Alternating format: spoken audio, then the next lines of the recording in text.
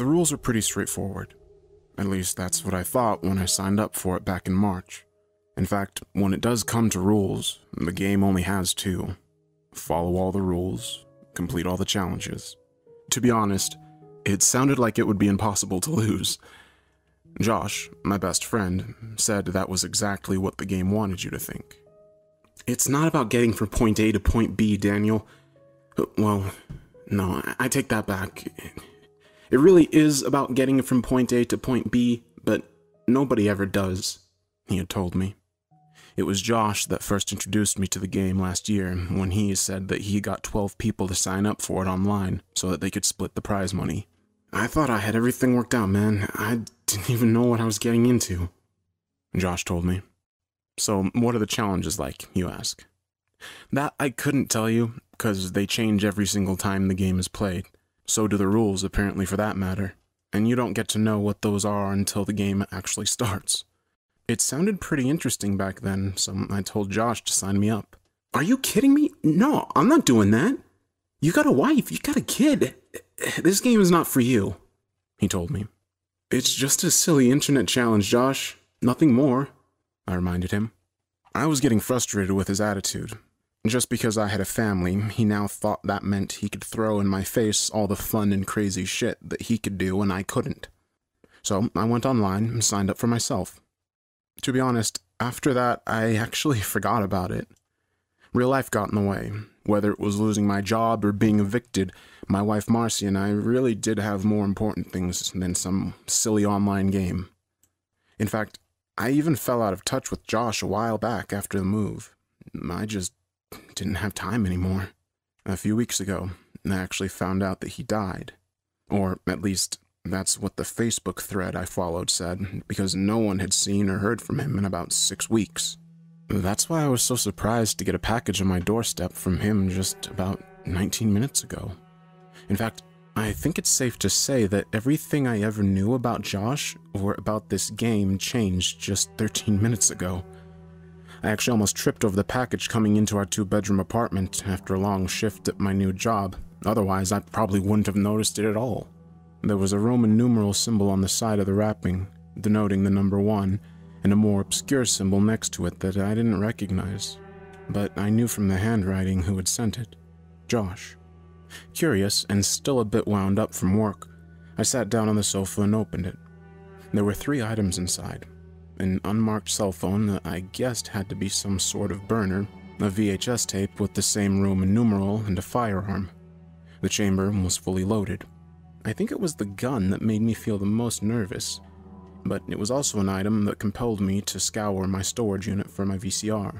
It took about 7 minutes to find the thing and another 6 to hook it up. The video came to life with a grainy image of my former best friend. He was staring straight at me, almost as though we were talking face to face. Hello, Daniel. I wish you hadn't done this. I really do, but now here we are and we can't go back, can we? He said with a heavy sigh. Something about the way he was talking was making me very uncomfortable. You're part of it now. So, I've been tasked with giving you your very first challenge. This one is easy, but believe me when I say that they don't get any easier from here on out, Josh remarked. Then the words that made my heart plummet appeared. Don't call the police. You've got an hour, and then we can move on to challenge number 2, he said, and the video cut to black. I stood up and paced the living room, trying to figure out exactly what the message meant. Then I moved to my bedroom to wake my wife and get some kind of idea about what to do, but she wasn't there. The covers were all neatly arranged like she'd gotten up in the middle of the night to go check on Michael. I raced to his room next, calling out to him. I pushed open his door. The scene there was enough to give me a heart attack. Clothes strewn about with signs of struggle, blood smeared across the walls. I knew it had to be Michael's. How could this happen? I had just talked with Marcy only 2 hours ago. I ran back to the den and pulled out my phone. Then I paused and looked towards the static-covered television screen. What would happen if I disobeyed the rules? Would my family be tortured, or worse? It made me sick to even consider. I put the phone down and sat down on the couch, trying to decide what to do. Each minute I've wasted since then, I've been trying to figure out the same thing. So, I decided to participate in this sick and twisted game, whether I like it or not. But I'm going to document each and everything they make me do. Maybe it won't help anyone, but if even one person hears about the 24-hour game, there's one more rule I think they should have included. Don't play.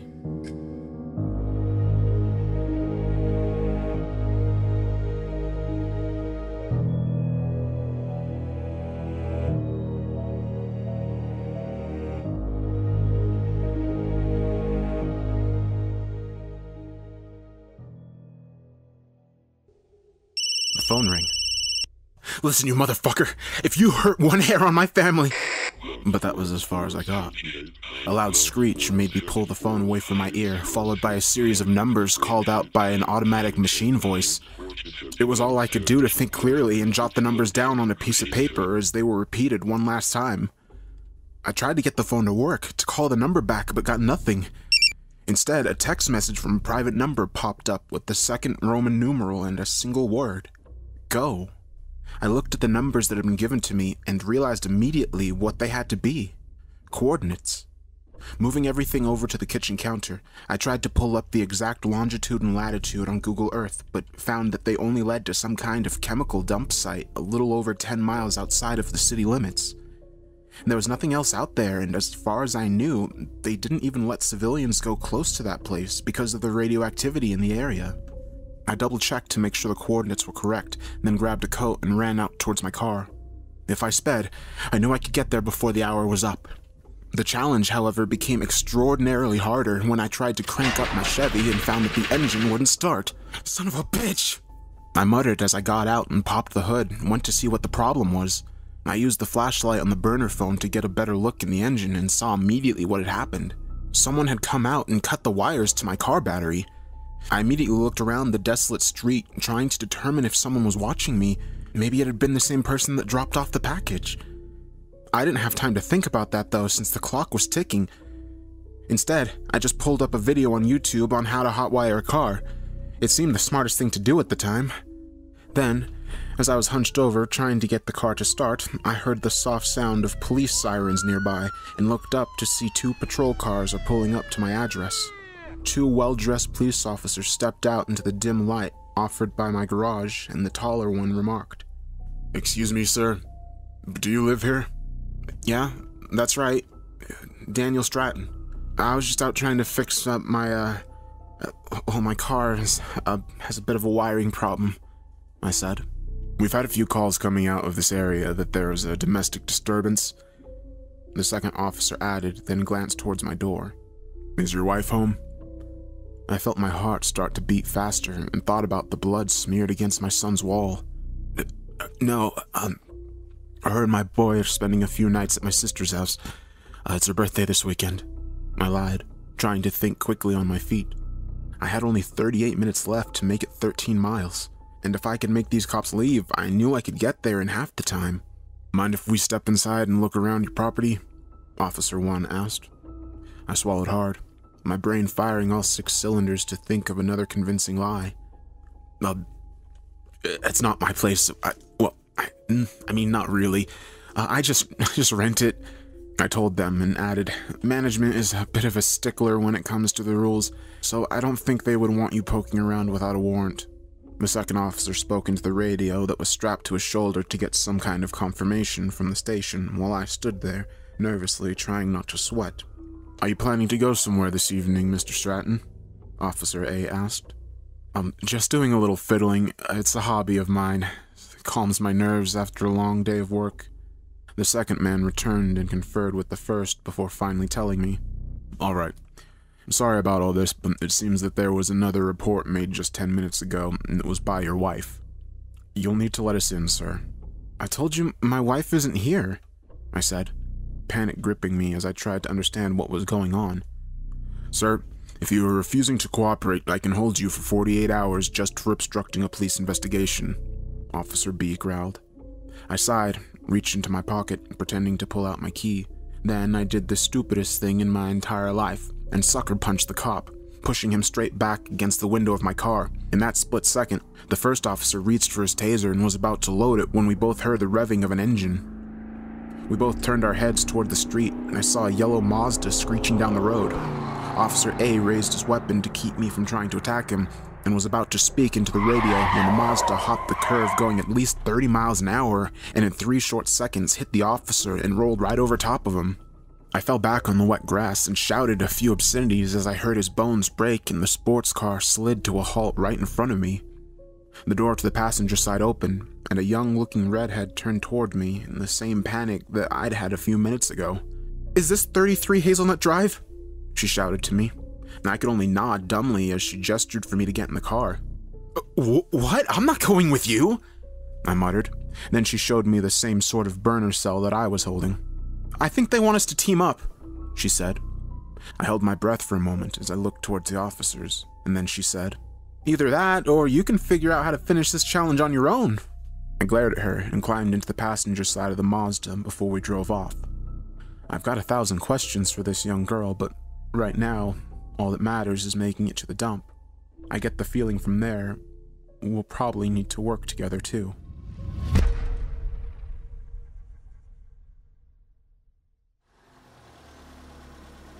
Melissa.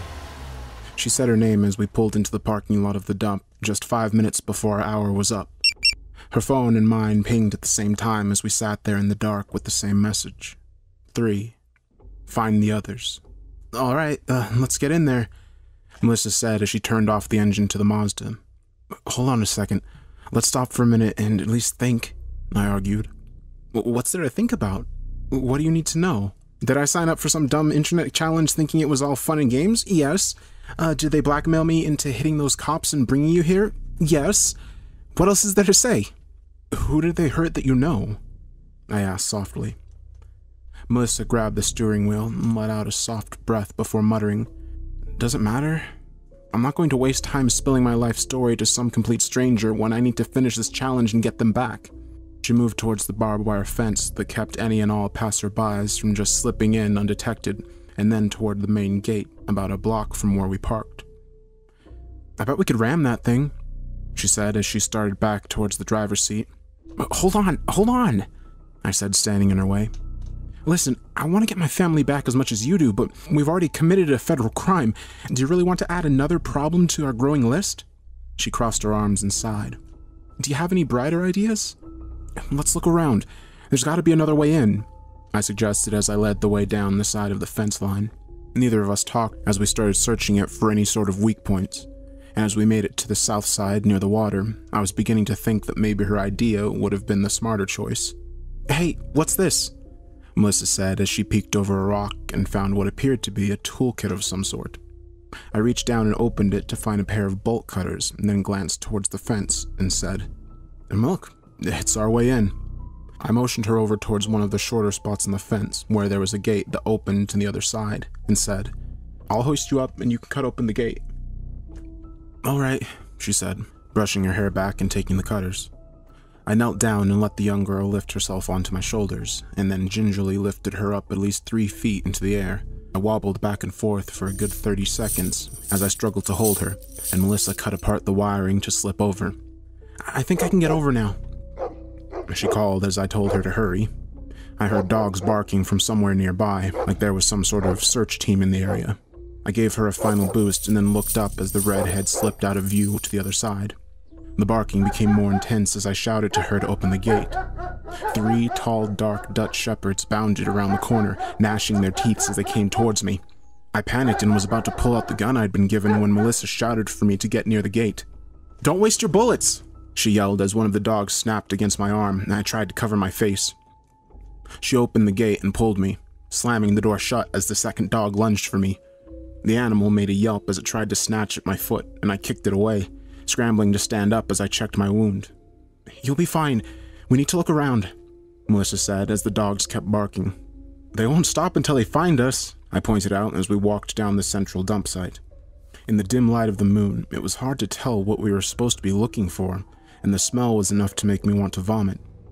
"See anything?" Melissa asked as we rounded another tall stack of garbage. "Not a thing," I said as I paused and looked towards the crane that was moving large chunks of metal and dumping them onto a fresh pile about 20 yards away from us. "Maybe we're looking in the wrong way."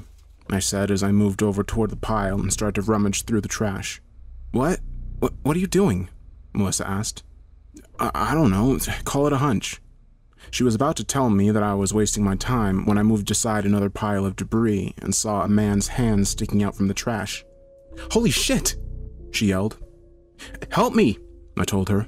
Together, we worked to pull the man out and then laid him down on the soft ground next to the trash heap as he struggled to breathe. We did it! Melissa said excitedly, trying not to freak out. I knew why she was nervous, though. The game had forced this man to bury himself in the garbage, and if we hadn't found him in time... He coughed up sewage and blood as he struggled to find words and pointed toward the heap again. My partner, he mumbled. My eyes widened and I went digging again, trying desperately to find another person within the trash. 19 minutes later, I found a young man wearing a number 13 sports jersey in bright red. He was barely clinging to life. Are you the only ones? I asked the first man as Melissa tried to get the second one conscious. He was too weak to talk, though. I checked the time. It was only 23 minutes before we got our next challenge. Maybe then we would find out if we managed to save some of these participants.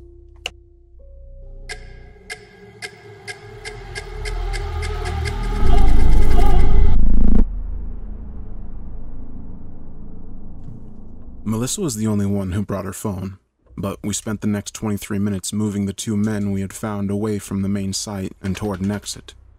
The dogs were still barking wildly outside, trying to find us as I strategized an exit plan. We need to move. It's not safe here, I said as I checked my watch. They probably already found the Mazda and know about the hit and run, Melissa realized. We're sitting near the water. Maybe there's a ferry we can board to get to the other side, I suggested.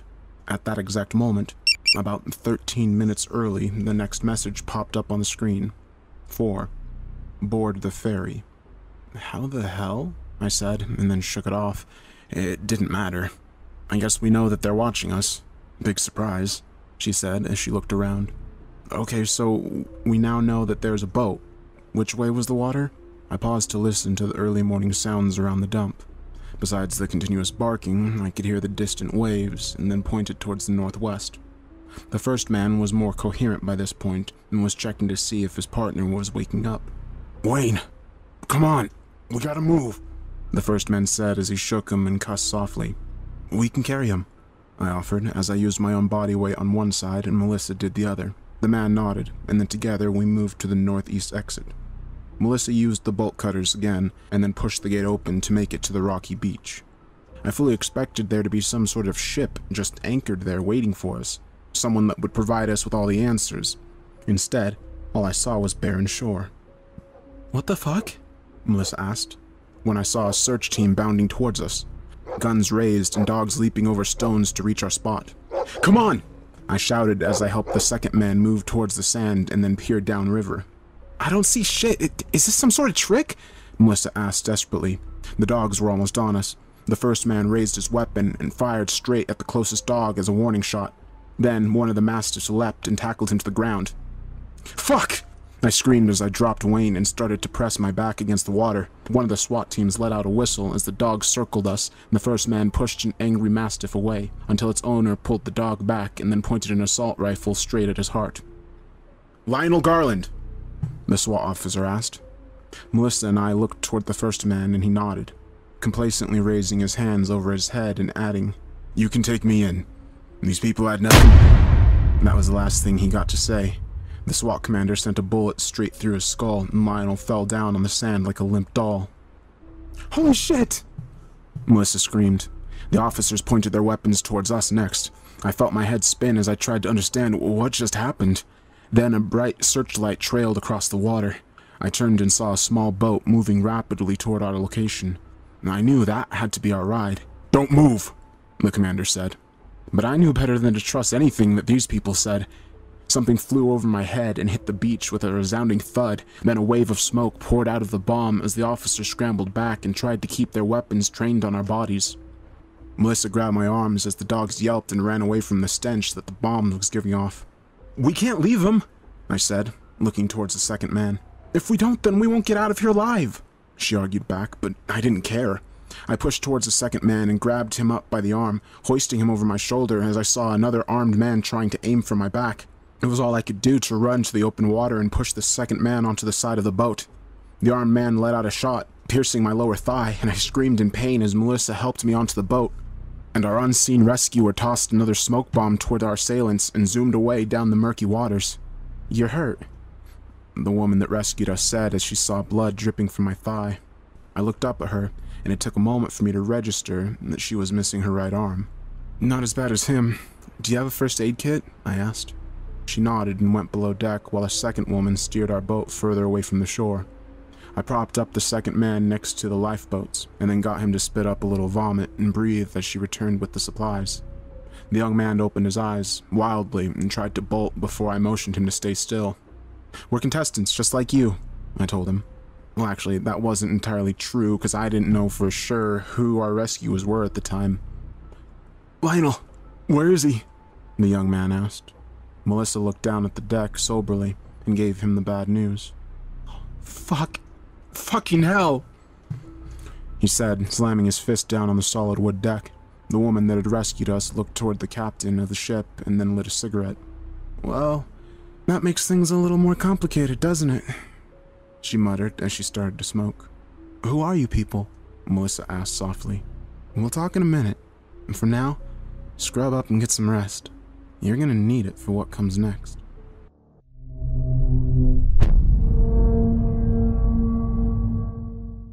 The three of us went below deck about 20 minutes after our rescue, although Wayne took the longest as he had to scrub some blood out of his number 13 jersey. Once in the rec room, the woman in charge asked us to all sit and told us we'd only have to wait a few minutes to get the answers we needed. Wayne asked me briefly what I was doing. "I'm logging everything, posting it online for the world to know." "It seems like a waste of time to me. You should focus on the here and now," he muttered. "What do you mean by that? Why do we have to wait?" Melissa asked. Her phone chirped with the response. 5. Talk.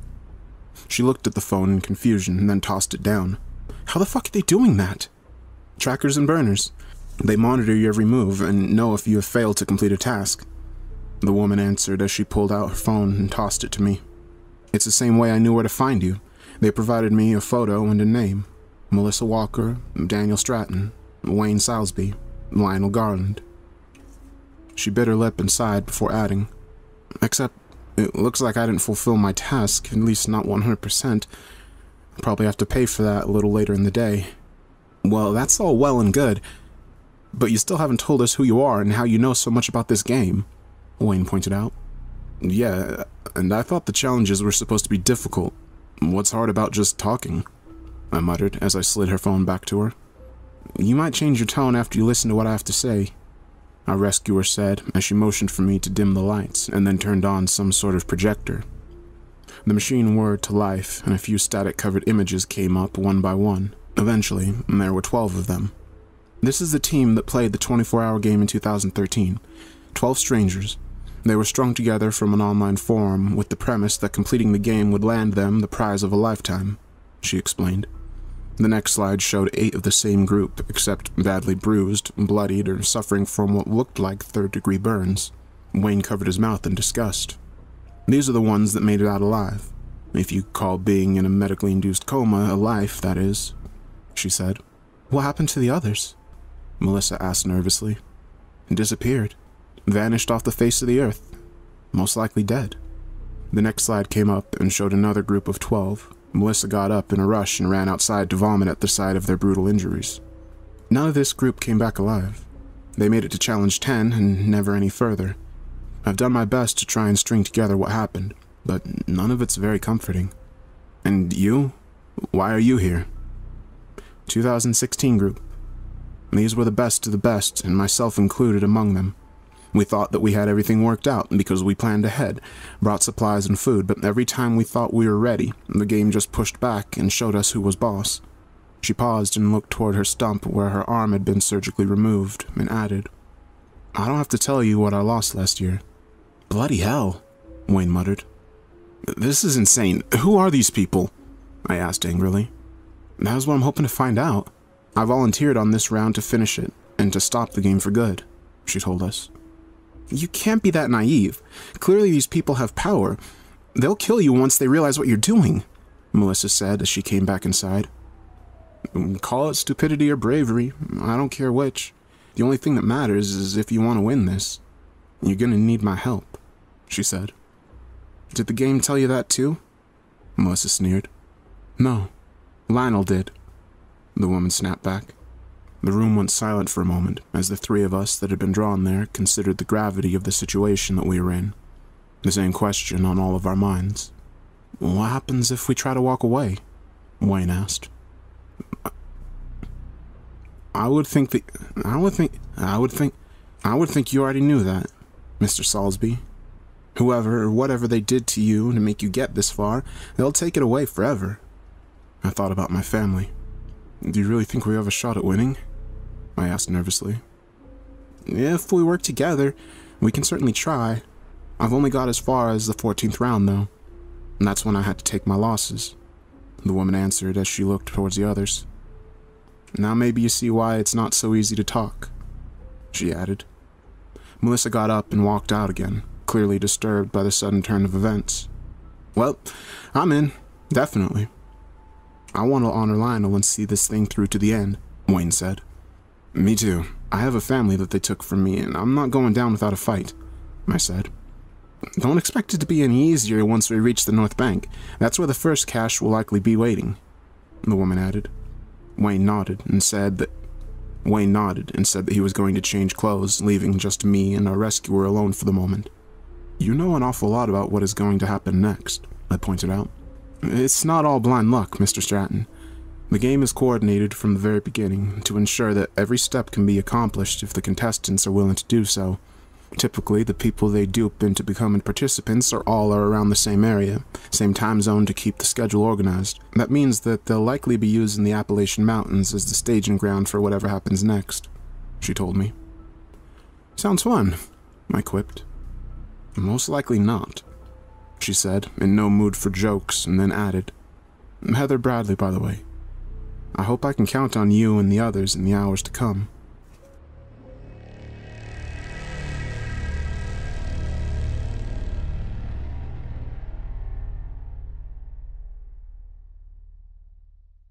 The morning sun was just coming up over the river, stretching out long beams of light against the small boat we found ourselves in.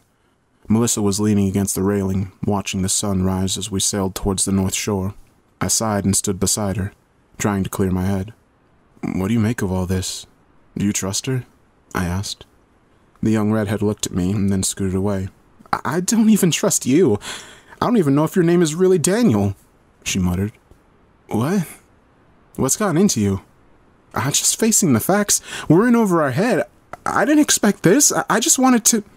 She started to bawl and shake her head before reaching into her pocket and taking out the burner phone. I don't give a damn what happens anymore. I'm done. She snapped and tossed it into the water. Hey, what's gotten into you? I asked. Her eyes are puffy and red as I stare at her, and then a sudden realization hits me. Those people from the past group. You knew some of them, I guessed. My dad. He joined the last group, probably right alongside our savior, if that's really what she is, Melissa said bitterly. How long has he been gone? I whispered. At least 9 months, maybe 10. I held out hope that maybe he was still alive somewhere, 'cause he didn't come back after he lost. He told me he still wanted to play this stupid game, she said. I shook my head in confusion, looking toward the water. It didn't make sense. Then Heather came out and muttered, Which one of you tossed the burner? Melissa sheepishly looked up, and then Heather showed me the new challenge she'd been given. 6. Retrieve the phone. That's crazy. These waters are ice cold this time of year. Plus, it's like 6 meters to the bottom. Maybe twice that much, I said. You think I don't know that? But it's what we have to do. If we don't, it's game over. No cash. No further instructions. We lose everything. Heather scowled. Melissa looked toward the freezing water in surprise as Heather sighed. We'll have maybe 40 minutes. Do we need to draw straws? Obviously I can't, she said, waving her stubbed arm as though it were a battle trophy. I'll do it. A voice chimed in, and I looked up to see her partner gesture for Heather to come take the wheel. Celeste, you can't. You'll catch hypothermia if you're in that water for any longer than 13 minutes, Heather argued. 19, actually. We came prepared for all kinds of situations. I don't see how this is any different," her partner said as she took off her turtleneck and stretched for a minute. "It's her fault. Make her go," Heather said, pointing towards the younger woman. "What? I... Melissa stammered. Wayne came out to hear what all the commotion was about. After briefly explaining the situation, he raised his hands up and said, "Hey, don't look at me. I can't swim." "Move aside. Watch the ship and I'll be back in a jiffy." "Wait, maybe I should go," I suggested. "This debate is wasting time. You still got fresh wounds that need to heal. Freezing water will do more harm than good," Celeste argued as she got down to the bare minimum of clothing to keep from being too heavy. Then Heather took the wheel and steered the boat as close to the spot where Melissa had dropped her phone before allowing her partner to jump overboard. I held my breath, trying to see how long it might take for her to get back to the surface. 3 seconds turned into 30, then almost a minute had passed by. "Do you see her?" Heather asked frantically. "No, nothing," Melissa answered. "God damn it. Come on, Celeste," I chimed in as I looked down into the murky water. A moment later, she popped back up on the port side of the ship and gasped for air. 5 minutes and 20 seconds. "Godspeed," I said excitedly. "Get down below and grab a warm blanket," Heather ordered us. Melissa was the one that obeyed, and I offered Celeste my coat to keep the harsh morning air from causing her too much harm. She shivered and chattered her teeth as she touched her ice-cold fingers and said, "See?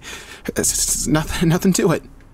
"You're fucking stupid," Heather said as Melissa returned alongside Wayne. What the hell happened?" he asked as he looked at Celeste. "It was a long story. We're all good now," I told him. "Did anyone else get the text then?" he asked.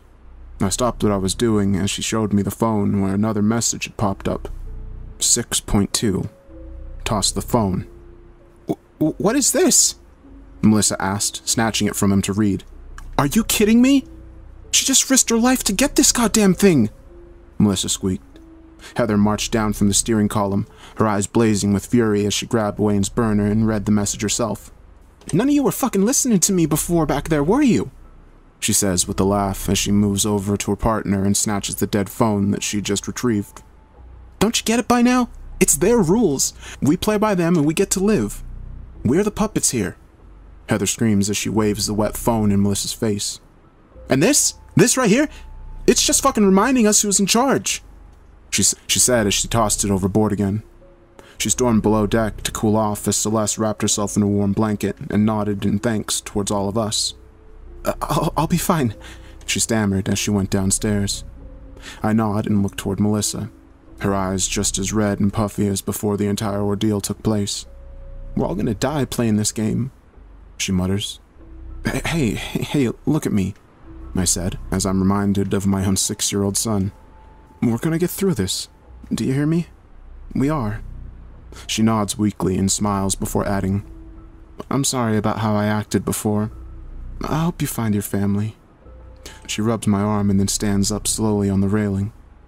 "Hold on, what are you doing?" I asked. "There's nothing left for me to win anymore," she said through gritted teeth.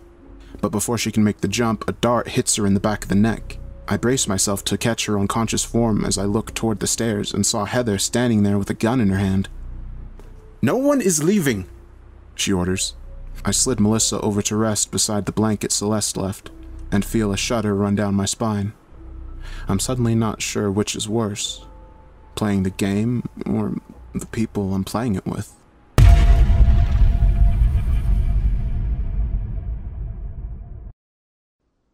It was around 6:10 when we reached the shore, the wide ranges of the Appalachians stretching out in front of us with a raw beauty that, under normal circumstances, I probably would have enjoyed seeing.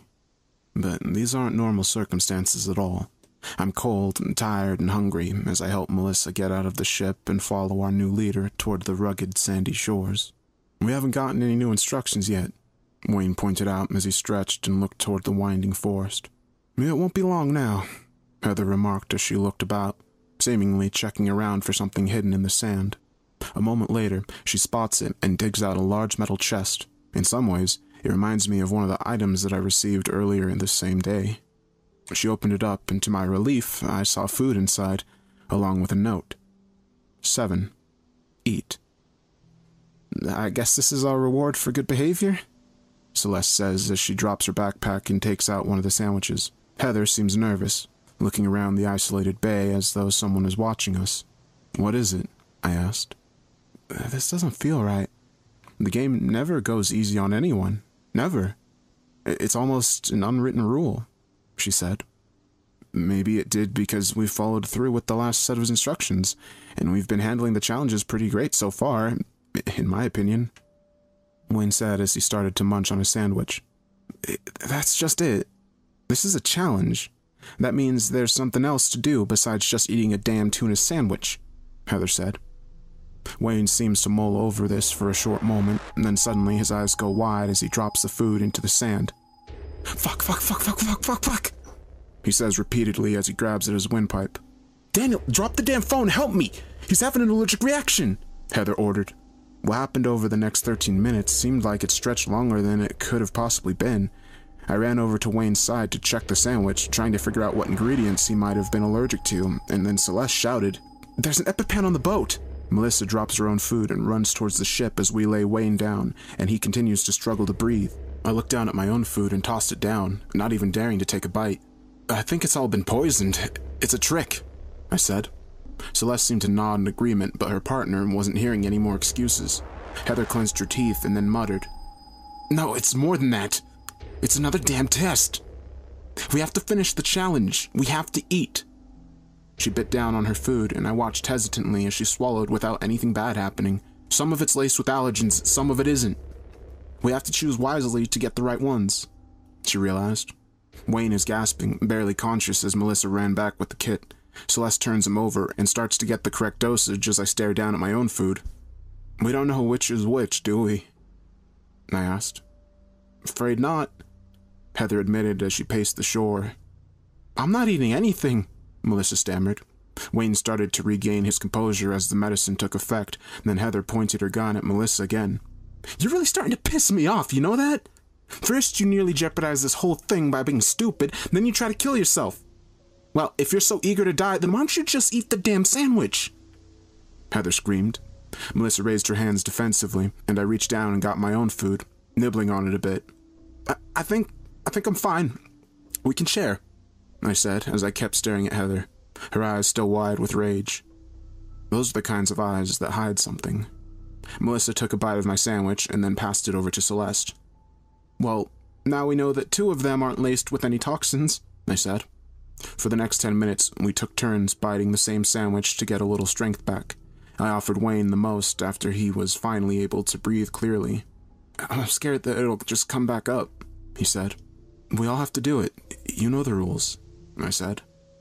I didn't want Heather to have another tirade, so Wayne nodded solemnly and ate. The silence that followed over the rest of the hour was deafening. But one thing that was abundantly clear as I sat there and stared at the 4 strangers that were alongside me, none of us seemed to really know what was going to happen next. "I guess there was no cash this time," Celeste said in frustration. Heather didn't bother to make a reply. Then almost 45 minutes later, I heard a strange noise coming from the north and looked towards the mountains. It was a black helicopter, most likely from the same SWAT team that had attacked us near the dump. "It's another assault!" Melissa shrieked. She was about to get up and run when Heather held her back, and we all watched as something was tossed out of the side of the helicopter. "What the?"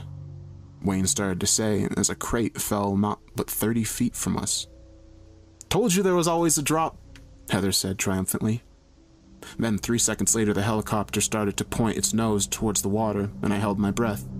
"They're gonna crash," I said frantically as the sound of their chopper grew louder. We stood up in frantic shock as the helicopter grew closer, whirling past our heads and straight into the rocks nearby. It burst into 100 different directions, and from beneath the flames and carnage, I heard the soft, familiar sound of a phone chime.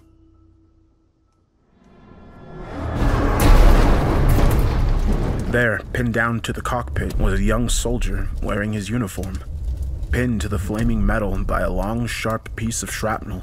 There was no way I could see to get him free. The young soldier grabbed my arm. Beneath his mask, I could see he was shaking with fear, though he tried to hide it. "We're gonna get you out of here," I said, even though I knew it was a lie. He reached into his other pocket in his suit and pulled out the cracked cell phone that displayed the next set of instructions from the game. He ordered as he pushed me away. Wayne tugged me away and the flames grew higher and higher. I knew there was nothing I could do, and yet I still wanted to try. That point became moot a few seconds later as the rest of the helicopter went up in a rising explosion. Wayne and I were knocked back by the force of the blast. I coughed and covered my face, desperate to crawl away from the disaster and towards the others. Heather and Celeste were just calmly moving the trunk across our small beach camp, seemingly unfazed by the events that just transpired. "What did he give you?" Celeste asked. I raised the phone up for them to see and tossed it toward Heather. "That? And let's not forget his life!" I screamed at them. Celeste nodded soberly while her partner just kept sorting through the supplies that the man had given us. "You're just a piece of work. A real cold-hearted bitch," I said, shaking my head in disbelief. "Look, we all made sacrifices to get this far, some of them greater than others. Trust me, when this is over, we can mourn each other and every one of them. But right now, we need to keep moving," Heather responded as she showed me what was on the soldier's phone. It was hard to determine exactly what it was, except that it was a photo. And it looked like a tree. Melissa looked over my shoulder to get a good look. "Is that an 8? She guessed. "Our next waypoint. There's no telling how far or which direction, except, of course, the way that this helicopter flew in from. Are you able to walk? I don't want stragglers," she said, glancing at my leg and then toward Wayne. "We're fine. Let's go," he insisted. Heather didn't bother to ask twice and marched straight toward a rugged trail that led towards the vast forest. Celeste pulled back from keeping up with her partner to walk alongside me and, apparently, have a heart-to-heart. "Let me guess. Heather is really deep down a good person," I muttered under my breath. "She used to be," Celeste said, which actually took me by surprise. "What happened?" I asked. "The game happened. Back then, she thought it was just a simple run. Dangerous tasks that got harder and harder as you progressed. That's what all the online forums said anyway," she explained. "Yeah, I read those too. It doesn't make sense. Why would those people lie when they risked life and limb, or sometimes worse?" I asked. "They didn't. Those responses that she found, they were all computer-generated. Each and every one of them, designed to lure people to sign up, to play this twisted game." A few things in my brain were clicking together, but it only made my stomach twist more and more. "So, I take it you didn't go with her these last 2 runs?" I asked. "Well, I didn't, and she won't talk about what happened, but I know it changed her in more than just a physical way. Took her 6.5 damn weeks to be able to walk again after physical therapy last year, though," Celeste said. "If she lost so much, why is she here now? This is the 3rd time she's tried to finish," I realized. "I don't know, but I told her she couldn't do it without me," Celeste responded. Deep down, I knew that was another lie. A person like Heather wouldn't have stopped simply because of something so small. She is like Captain Ahab, and this game is her white whale, I realized. I can't even fathom what that means for us. Her humble Pequod crew. "Hey, I think I found something," Melissa shouted from behind. Our little entourage stopped its march, and Heather walked over to where the red-headed girl was standing. Sure enough, there was a tree with the correct Roman numeral on it. "Good work," Heather says, but before we can even get a chance to celebrate, Wayne calls out in the opposite direction. "Hey, it's over here, I think." I frown and rush over to him to get a good look. "Which one is it?" Celeste asked nervously. Heather took out her burner and snapped a picture of the marker. A simple message tells us what our task really is. Incorrect. "We have to find the right one," I said. The 5 of us move over toward the other tree and snap another photo, the same message. "Shit," Melissa said worriedly. "Spread out. We got 19 minutes to find the right one," Heather yelled. This time, none of us questioned her instructions, but as each passing minute slipped by, I started to feel a cold lump grow in my stomach again. There are at least 30 trees spread across 3 football fields' length of acreage. None of them were the right one. Then, as we only had 2 minutes left to spare, I heard Melissa scream. I dropped everything and ran to her aid, but it wasn't her that needed saving at all. There, in a tree marked with the same Roman numeral we were searching for, were 3 men, dangling upside down from branches with their bodies exposed to the elements. I held my breath as the burner I was holding chimed again, and I saw our new task. 8. Let them die. Celeste and Heather rushed toward the trunk of the large maple, and even our fearless leader held her breath in a stunned silence as she looked up at the men struggling to breathe. It was immediately clear that the trio had climbed up the base of the wide tree and then tied the rope to both their legs and around their necks, and then leapt from the height to be hanging like dolls. The way the knots were tied, though, prevented immediate strangulation, but rather a slow and painful death. Melissa was the first one to move toward the base, getting a good look at one of the men and screaming again, "Dad! Dad!" The man gagged and tried to speak something as he struggled, and Melissa turned to look at the supplies Celeste and Heather had salvaged. There was a sharp machete amongst the tools, and she grabbed it without a second thought. "Stop!" Heather said as the redhead tried to climb the base of the tree. "I don't give a damn about your rules! That's my dad up there!" The younger girl screamed back. She kept slipping down, unable to get a proper footing, and I pushed her aside and said, "Give me the knife. I trimmed trees for 3 years. I can scale the thing in no time." Heather clenched her fists and muttered, "You know I can't let you do that, Daniel." "God damn it! For once, stop thinking about this damn game!" I snapped back at her. Celeste didn't say a word as we stood there at another stalemate. "You help them, and your family's gonna die," Heather argued. I stared up at the tree, trying my damnedest to find a way up as I held the knife in my teeth. Heather moved toward me, using her full strength to yank me away. I turned around and slammed my fist in her face, dropping the knife as we scuffled on the forest floor. The others watched in a stunned silence as we struggled for a few minutes, and somehow, despite her disability, Heather got the best of me and pinned me down with the knife straight at my neck. "If you try that again, so help me, I will kill you!" she growled. I didn't say a word. I was staring past her, up toward the tree where Celeste was already halfway up. Heather turned and looked to see her partner near where the ropes were tied, and she started shouting, begging her to come down. "Celeste, God damn it, why does no one listen to me?" I held Heather back as Celeste got to work, trying her hardest to slowly cut the rope as Melissa and Wayne moved over to the supplies. There's a blanket here. We could use that to catch them when they fall," Wayne suggested. A fall from that height is gonna break a few bones," Heather pointed out. "At least they'll be alive," I countered as I pushed her away and moved to help the other two stretch the blanket out. She just stood there, looking exasperated as Celeste continued to cut, the men barely hanging on to consciousness as she did. Finally, the rope wore thin, and Melissa's father fell down toward us in 3 short seconds. I gripped the sheet as best I could to help soften the drop, but just as Heather had predicted, all we heard was a loud snap of bones as his body crumpled onto the floor. Melissa screamed again and rushed to her father's side, trying to see if he was even conscious. For a second, there was no response out of him. Then, the bruised and battered man started to cough up blood. "Oh, he's alive! He's alive!" Heather stammered. Celeste was busy trying to cut the other ropes when Heather moved toward the second man and said, "This one's already dead." Her partner checked the last man to confirm the same, and then climbed down to where Melissa's father was struggling to breathe. "I'm a nurse. Let me see him," Celeste said as she got close. Taking what little medical equipment we had available, she checked his lungs first and muttered, "I don't think he's going to last long." Melissa grabbed his hand, her father starting to sob as they laid near each other. "There's nothing we can do then, but to get him some mercy," Wayne suggested as he turned to Heather to ask for the gun.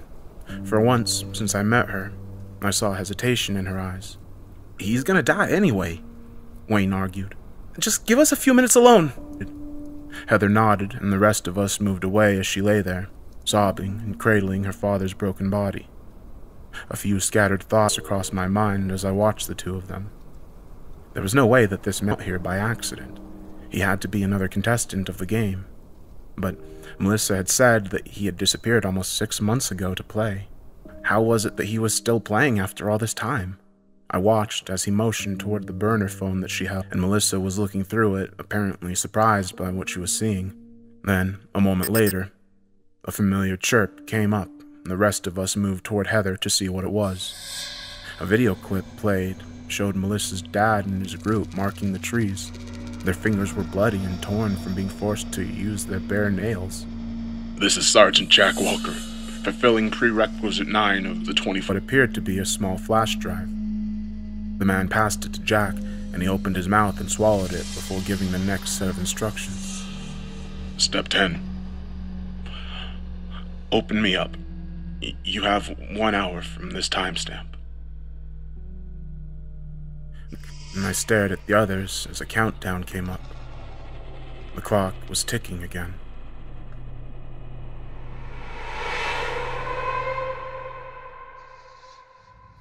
It's been almost 10 hours since I started this game.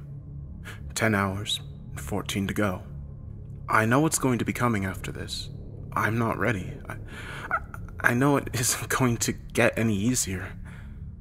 The only thing keeping me sane is the hope that my family is alive somewhere, being held captive and waiting to be reunited with me after I finished all these damn tasks.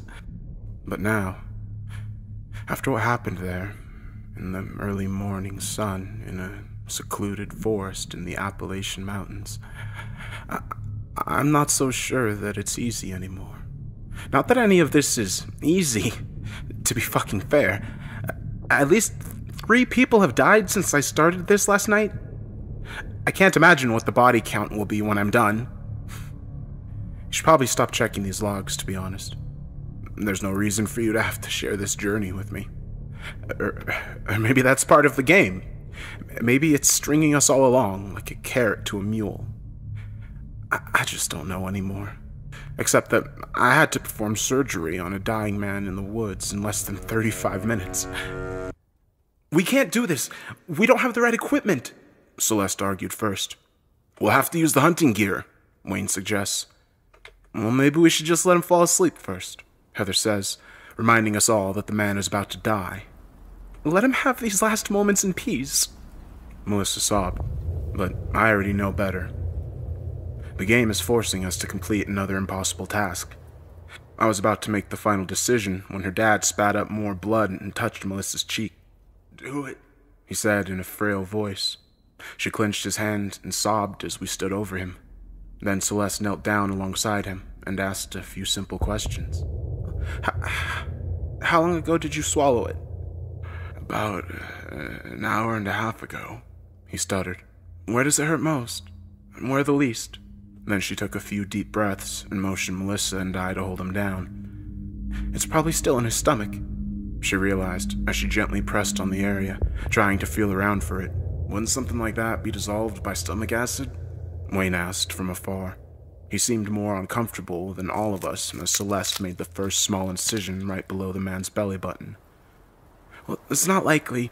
If it passed through his intestines, then it likely would have gotten stuck there, Celeste said as she started cutting deeper.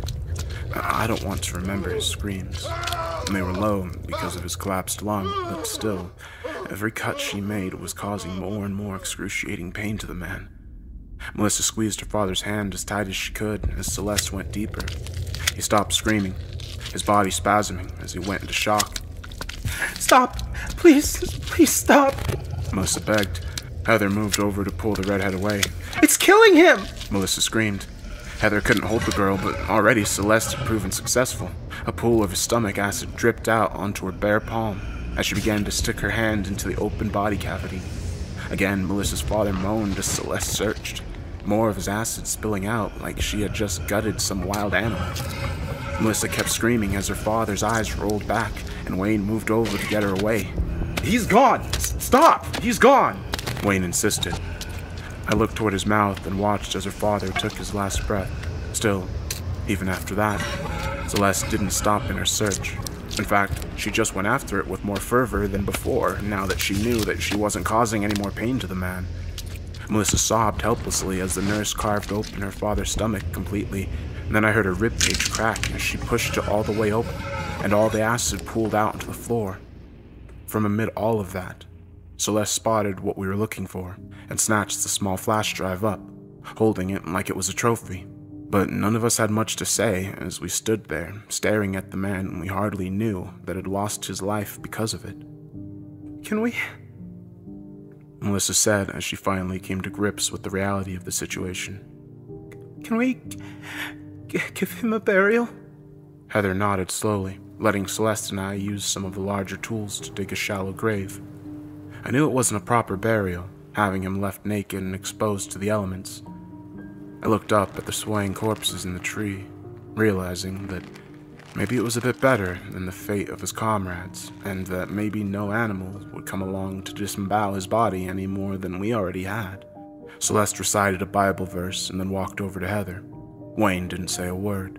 He just slowly and silently made the symbol of a cross over his chest and moved away. Melissa just sat there, staring at the man that had raised her. I knelt down next to her, fully expecting that silence to continue. Instead, for reasons I can't fully explain, that young girl started talking, and I listened. It was his birthday when we suggested that he sign up for it. He's always had this spirit for adventure. Climbed Mount Mitchell last year, a whole 6,683 feet. I thought he could do anything. It's my fault he played this game. My fault he wouldn't quit either. She shook her head. Listen, it's not, I told her. It is. He made it to the 12th leg last time, and he had to quit because of some damn stomach bug. We lost the foreclosure on our house. We lost everything because of this stupid game, she said bitterly. I sat there in stunned, awkward silence, realizing that their greed had plunged them into this mess, and greed had pushed him to come again. I'm going to sit here alongside her for now.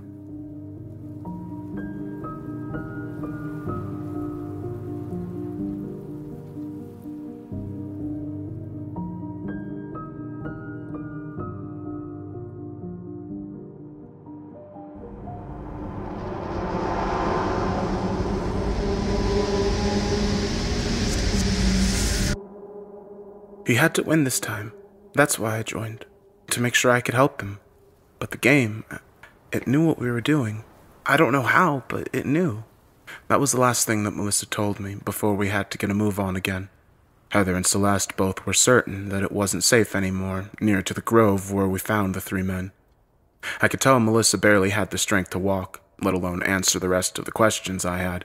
But I knew that some of those answers had to be on the flash drive we had just extracted from her dead father's stomach. I voiced those concerns out loud and muttered, "What do you think's on the drive?" "I don't know," Celeste responded, looking to Melissa for a response. "It's almost 10:30. We need to take a minute to rest before we get on to our next task," Heather told us as we stopped near a babbling brook. None of us objected, and I got down on my hands and knees, scooping up fresh water as I washed blood from my hands and then took a drink. The burner phone we had taken from the helicopter pilot chirped as I kept washing my hands. "What does it say?" Wayne asked. "Shit." Heather was the one that said that, and it immediately got me worried. I stood up and checked the message myself. 11. Run. I don't think I want to know what that means, I muttered. The five of us looked around the quiet woods again, trying to anticipate some sort of danger. "Which way do we go?" Wayne asked.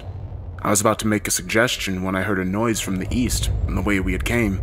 It sounded like a gentle rumble, and then I saw smoke rising slowly over the tops of the trees. There were helicopters moving off in the distance. "It's a fire!" Celeste realized. Heather grabbed up the backpacks as Wayne and I got our supply crate. Melissa just stood there again, still numb from the sudden loss of her dad. I dropped the crate as I heard the roar of the flames getting closer and moved to tug at her arm. "We have to go!" "Why? What does it matter?" she said angrily. "Oh, don't do this again. Not now," I urged her. The fire was almost to us. "I don't have any reason to keep going. Same as before, really. It's ironic. I waited 6 months to get my dad back, and then only for a few minutes to watch him die." Melissa laughed. "Just leave her," Wayne complained. And I shook my head and looked toward Heather, who was already bounding over the next ridge. Your dad wouldn't want you to die out here in this place. He would want you to keep going, to fight this for as long as you possibly can, I told her. She was staring toward the raging inferno like she was enticed by the death that it offered. But as soon as a tree smashed down near her face, she was broken out of her reverie and grabbed at my arm.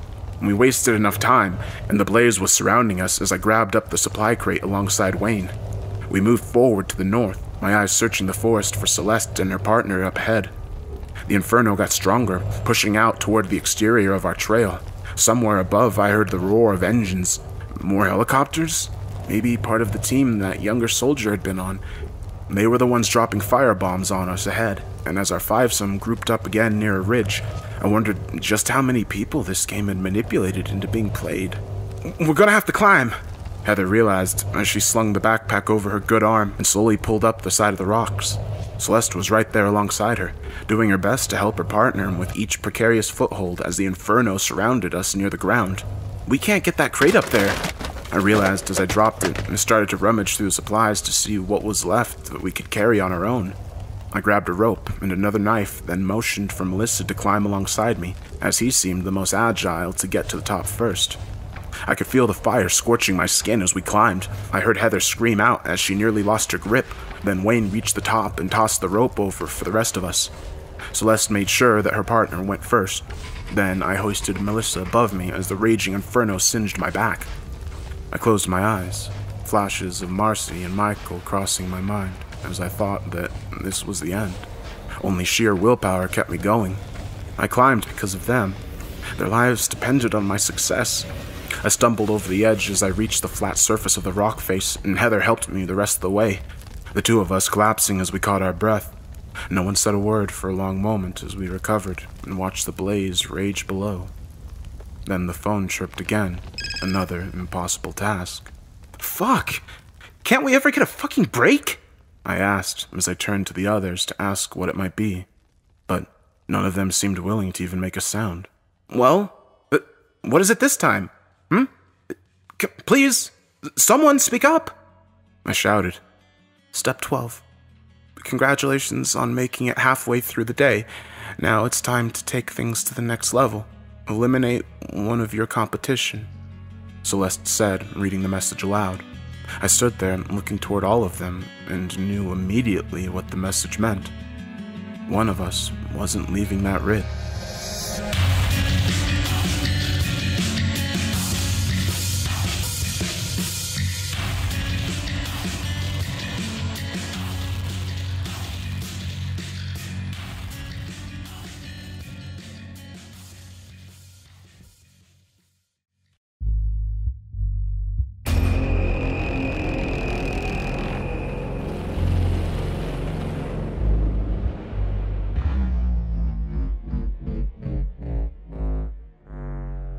This is insane, Wayne muttered.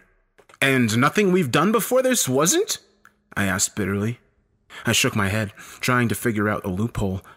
We can't do this. We can't, I argued. We don't have a fucking choice, Daniel. Hasn't everything so far shown you that?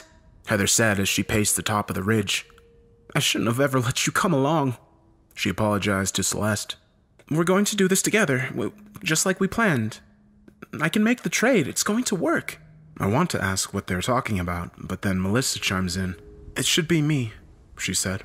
Enough with your suicidal bullshit, I snapped off at her. I'm not talking about dying. I'm talking about leaving the game, she said back. Wait, what? Wayne asked. The wording said eliminate, Melissa said as she pulled up her own phone and Webster's dictionary on Google. Second definition here says to remove someone or exclude someone from an activity. Well, I think. I don't know how they say this, but the game's giving me an out, Melissa said. Heather laughed and looked at the raging fire below. You're an idiot if you think that's how it goes, she said. She's right. If you quit, whatever the game held over your head will be taken away. It's too dangerous, I told her. Well, that's just it, isn't it? I don't have anything left to lose, Melissa explained. Damn, why are you arguing this? If she wants to go, then let her go. You said it yourself, Heather. You don't want any stragglers. Wayne muttered. I meant that metaphorically. This is different, our leader argued. Well, we can't just leave you here. How will you even make it back to civilization? Celeste asked. Well, I don't know. Maybe I won't. It's not your problem anymore. I've made up my mind, Melissa said. We should take a vote or something, I said. This is just wasting more time. That fire is going to be on top of us in a matter of minutes. I told you, let her go, Wayne insisted. I stop. I stare at him, trying to figure out why he's so eager to keep going. Why not you then? What exactly does the game have that you want so badly? I countered. Heather also seemed to take consideration over my words and said, Daniel's right. All of us have made our motives pretty clear, except for you. Why are you here? Oh, this is so rich. You want to take that suicidal brat along, but not me? I was a Navy SEAL, for Christ's sakes, Wayne muttered. I stopped. I thought back to the conversation on the ferry. You said you couldn't swim. I said it out loud. What? Melissa asked, as I see a few things registering in Wayne's eyes. What are you talking about? He stammered. When we were on the boat, and Melissa tossed a phone overboard, you told us point blank that you can't swim, I said. Oh, okay, so I lied.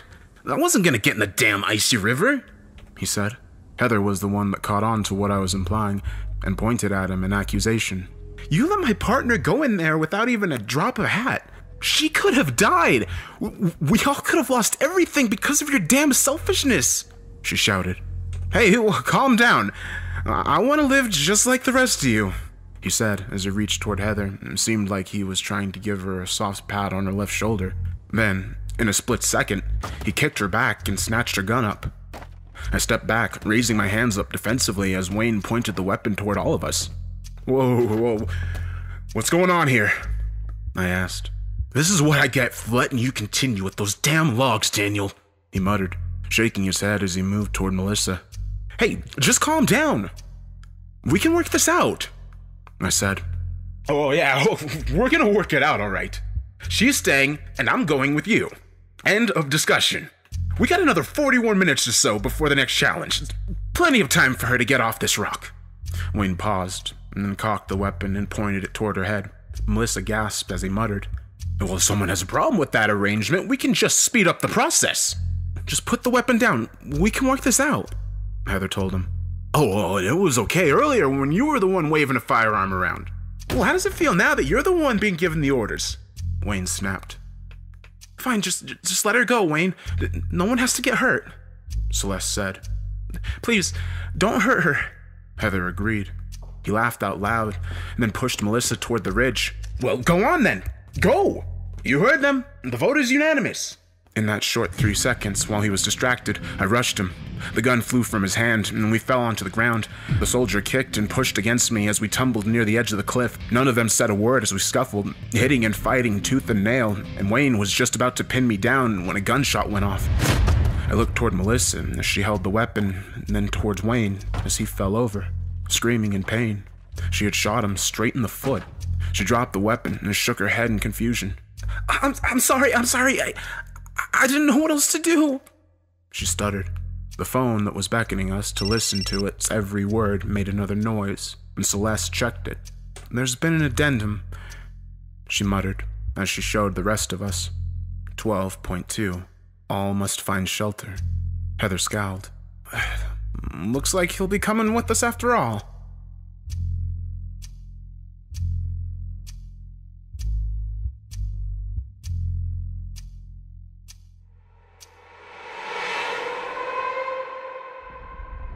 Celeste moved over to where Wayne was still cursing to the sky and motioned for me to help. As much as I didn't want to, given his sudden betrayal, I went ahead and moved to his side and lifted Wayne up. Melissa was still staring at the fire, probably thinking about how she wanted to leave this whole mess when Heather called out to her. Hey, little red-headed girl, let's go. As we moved further up the mountain, a gentle rain began to hit us. Wayne moaned and complained the whole way as we struggled to find a place to hide. There's gotta be a damn cave around here somewhere. Man up, I said to him, bitterly. Another 10 minutes, and we did find something. And it wasn't a cave, though. Heather was the one to make the discovery as we reached another daunting rock face. I was half expecting we would be forced to climb the expanse, but instead, she was able to uncover what appeared to be a door to a bunker. "Let's get inside," she said as she pried the metallic door open. "You're pretty strong for a one-armed chick," I complimented her as the aged, rusty door creaked open. "Careful, she might start to think you're friends," Celeste quipped as we got inside. The bunker went down into the mountain, a long steel staircase that made resounding noise every step of the way. Finally, we found ourselves in what was likely some sort of locker room, and I placed Wayne down next to the wall. Celeste went to catch her breath, while Heather knelt down to the traitor amongst us. "Tell me who you are," she asked softly. Wayne just went and spat on her face. Heather calmly wiped it away as the soldier whispered, "Why are we pretending anymore? I think we're past that stage. You know what challenge we're at now, don't you?" I felt my heart race a little faster. "What is he talking about?" I asked. "Tell him, Heather. Tell him about this damn challenge. The one I'm wearing a damn football jersey for," Wayne remarked. I looked at both of them. Then Melissa speaks the question, and I can't seem to conjure up. "Wait, you two know each other?" she asked. "No, never met. Not before today." Wayne just reared his head back and laughed. "Man, if Lionel were here, the look on his face would be priceless," he said. "Heather, what is going on?" I muttered. Then the clock switched over to 1300 hours. Our mysterious contact chirped to life on the phone again. "The 13th challenge, it's always the same. I've played the 24-hour game 3 times now, and it's the one that I almost lost last time," she said as she stood up gravely, gesturing toward her lost arm, and then turned around and gave me her burner. "Go ahead and read it. I can explain everything after we finish the task," she said softly. I felt my hands tremble as I took the phone and saw what the message... 13. Lose. "But that doesn't make any sense," Celeste said. "I thought the game was engineered to force people to keep going," I added. "I thought so too. The 6 of us that were still alive last time, we debated for almost a goddamn 37 minutes what the hell that message meant." Heather stopped and looked toward Wayne. 4 of us made it out the other side to see the next challenge. Not that I lasted much longer after what happened," she stuttered. "Your arm. You thought the message was telling you to interpret it differently, to lose something vital," I said as I looked toward Wayne. "Lionel cut her arm off," I realized. "Didn't have to make a choice, did he? He told me everything." "Oh, you already figured out by that point that the game considered a team task to be won if all the members cooperated fully. So you drew straws, decided who would get the short straw would be the one to lose," Wayne replied with a sneer. "And you drew the shortest straw," I said, looking back toward Heather. "There's no way forward if we don't take something away," she explained, and then glanced at the clock. "We've only got about half an hour to decide." "How are we going to play this out?" she asked. I looked toward Melissa and Celeste for answers, but they were just as baffled as me. "Well, why your whole arm? Why not just your pinky or toe?" Melissa asked. "It sounds like a dumb question." Wayne laughed again. "We tried that myself on my first run. Goddamn, I remember hearing Charlie scream. We tried it, no dice. The game wanted more. And pushed us to our motherfucking limits," Wayne said as he spat on the ground. "I had a family. Just like you, Daniel. I didn't care what it took to make it to the other side. Bet you don't even remember me back then, do you?" he added as he spit at her. "Wait, it was you? You were the one that tried to stop me?" Heather said as she looked at the man and muttered. "Matthew, I thought you were dead." "Might as well be after what you did to Charlie. Got some damn plastic surgery done, though. Fooled you all, huh? Thanks to what you did last time, I might add." He spat as he looked toward me. "I tried to talk her out of it, Daniel, but, well, you've been with her for half a day already. You see how sober she is," Wayne said maniacally. "So you made the call, and Charlie took the cost. Then you all paid the price when you failed later on. In more ways than one," Heather said. I swallowed hard and looked toward the others, trying to figure out how we could do this. "What happens next? Maybe it'll give us an edge to expect," I said. "The challenges that we made it through after this weren't the same the 2 times I went. I failed around 14 in 2016 because no one wanted to go on. And because of Charlie, and in 2017, I lost last." She stammered. "We need to pass this round. All these damn questions can wait," she said in exasperation. I stared at the clock, then toward the rest of them. Melissa is the first to offer a suggestion. What if we did nothing? Heather shakes her head. That's not an option. Well, have you ever tried it? I argued. The game doesn't work that way, Heather said. It was her partner that spoke up. Or maybe it does, Celeste said. It's more than just physical challenges. We've all seen that by now. It's mind games too, just as much. Maybe we really are supposed to just lose this round. Heather shakes her head furiously, looking toward the clock. It's only 13 minutes were left. You're wrong! You're wrong! And if we lose everything! She screamed. Celeste moved toward her and grabbed her, shaking her for a minute. Look at me! She insisted. I don't say a word as I watched our leader burst into tears. We are going to get her back. Do you hear me? Celeste said in barely a whisper. What if you're wrong? What if this is killing her? Heather mumbled. It's not. You have to trust me, her partner said. The clock ticked down. 10 minutes left. 9. Heather grabbed the gun and was about to shoot herself in the only arm she had left when Matthew stopped her. Don't do it. It's not worth it. You know that, he said. The soft words are enough for her to calm her nerves for the rest of the hour. Then, finally, all the way down to 1 minute left, we stared at the phone, waiting for some announcement of our failure to complete the task.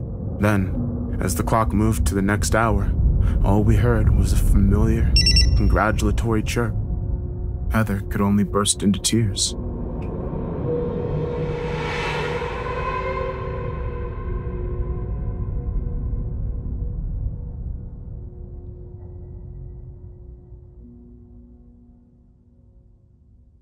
"14. Destroy bunker." We had made it this far, but now, as we stood there in a dusty locker room and I watched a woman cry over the loss she had suffered almost 2 years ago, I wasn't sure that I wanted to go any further. Wayne, that is what he insisted on us calling him, was the one to break the tension, laughing again, almost maniacally, as he winced in pain from the wound that Melissa had given him. Oh, wait, that's just the bee's knees. Fuck. Makes you wish we had told Charlie that 2 years ago, huh, Heather? She stopped crying, if only for a moment, to punch him square in the jaw. Enough, both of you, Celeste said as she pulled Heather away. What's really going on here between you two? Don't lie and say it's about money. What are you really trying to do? I asked. Wayne doesn't say a word as he spit out a bloody tooth. We always have a damn plan, Heather said, shaking her head sourly. And it always goes to hell, Wayne added. Then why are you even trying again? Don't give me any bullshit. I want the truth, I told him. Celeste looked toward the floor and sighed. We can't tell you. We're not allowed. What? By who? I asked. The game. I made that mistake 2 years ago. I was almost at the end of all this shit. Everything was going perfectly, but I disobeyed one of the earlier rules. I was told never to speak about why I play the game, Heather said. Fine, whatever. Keep it a big, dark, mysterious secret, but at least explain how he's mixed up in all of this, I said. I was hired. Actually, my whole fucking team was. Me and Jack were the only ones who came back alive, Wayne said. This is when Melissa is the one that loses her cool. You knew my dad? You knew he was out there and you didn't fucking say a thing? She shrieks. Oh, calm down. I didn't know he was in this round, I swear. You mean he wasn't part of your little scheme to play, so you just kept your mouth shut and let him die? Melissa snapped back. I was just doing what I was paid to do, Miss Bradley. That didn't involve your dad. In fact, he went AWOL after our last run. Said he was going to figure out a way to beat the game for good. Wayne said. Fuck. Whatever it is she paid you, it must have been good, I said. That was when money was all I cared about. But right now, what matters is we need to keep going. Are we done with 20 questions or what? Wayne asked with an exasperated sigh. I checked the time and realized that he's right. If we're going to finish the task in time, we have to start now. Okay, so the game wants us to destroy this bunker? Makes sense as much as anything else, I guess. Should we just look around for some lighter fluid, or what? I asked. Let's see what I can find. Heather agreed, leading the way toward the next dank corridor. Celeste helped Wayne to his feet, and the 5 of us shuffled down the dark as Melissa hugged the wall. I could tell she was even more uncomfortable than ever before. And I started to feel that I was the only one who had never heard of this damn internet challenge. It actually made me wonder for a moment what Josh's motivation was, why he had convinced me to join in the first place. It bothered me so much that I had to speak up about it. "Do any of you know Joshua Francis?" I asked. The others looked at me, but no one gave me a nod of recognition. It only made me more concerned. We made our way in a wider portion of the bunker, where it appeared that there were several rows of older-style computers. It reminded me of something you might see in an old 90s spy movie. "What is this place?" Celeste asked. "I don't know, but I think some of the systems are still operational," Heather said as she flicked the light switch on. A short moment later, she activated one of the terminals, and a few other gears and parts around the facility started to grind to life. "There's some sort of research station," I guessed, as she started to use the mouse and search for something on the databases available. "Bingo! Map!" She pulled up a schematic and studied it for a long moment while Celeste began to tend to Wayne's wound. "You guys probably should have hashed out your baggage before snags like this," the nurse quipped. "If we're being fair, I didn't expect to have to be babysitting a housewife and a toddler," Wayne said, gesturing towards us. "Hey, we saved your life!" Melissa barked out. "Fine, whatever. I'll figure out a way to repay you later," the soldier said, rolling his eyes. I looked over at Celeste as she was wrapping up his foot and remarked, "Do you still have that flash drive? The one that Jack gave you?" She nodded and passed it to me as I looked towards the terminals. "Well, I wonder if it would work here," I muttered. "I found what we're looking for. It's 2 decks up. Come on, Stratton," Heather said as she led the way. I slipped the flash drive in my pocket and followed her upstairs. We found ourselves in some sort of chemical supply closet, and she passed me several of the bottles one by one. "You can carry more than me, obviously," she said bluntly. I nodded, and we began to pour some of the chemicals down the stairs and back to the control center. "That ought to get the job done, because we still need a way out," Heather said as she lit a cigarette again and muttered, "Everyone, hold on to your butts." She tossed it towards the inferno, and it burst out in a massive explosion in the stairwell as we watched in shock. Come on, let's get out of here," Celeste urged as she was getting Wayne to his feet. Then suddenly, the other monitors on the screen activated. We found ourselves staring at a figure tied up and gagged to a chair in a room approximately 3 floors above us. I hold my breath as I look toward the flames. The figure is the man that led me here, Joshua Francis.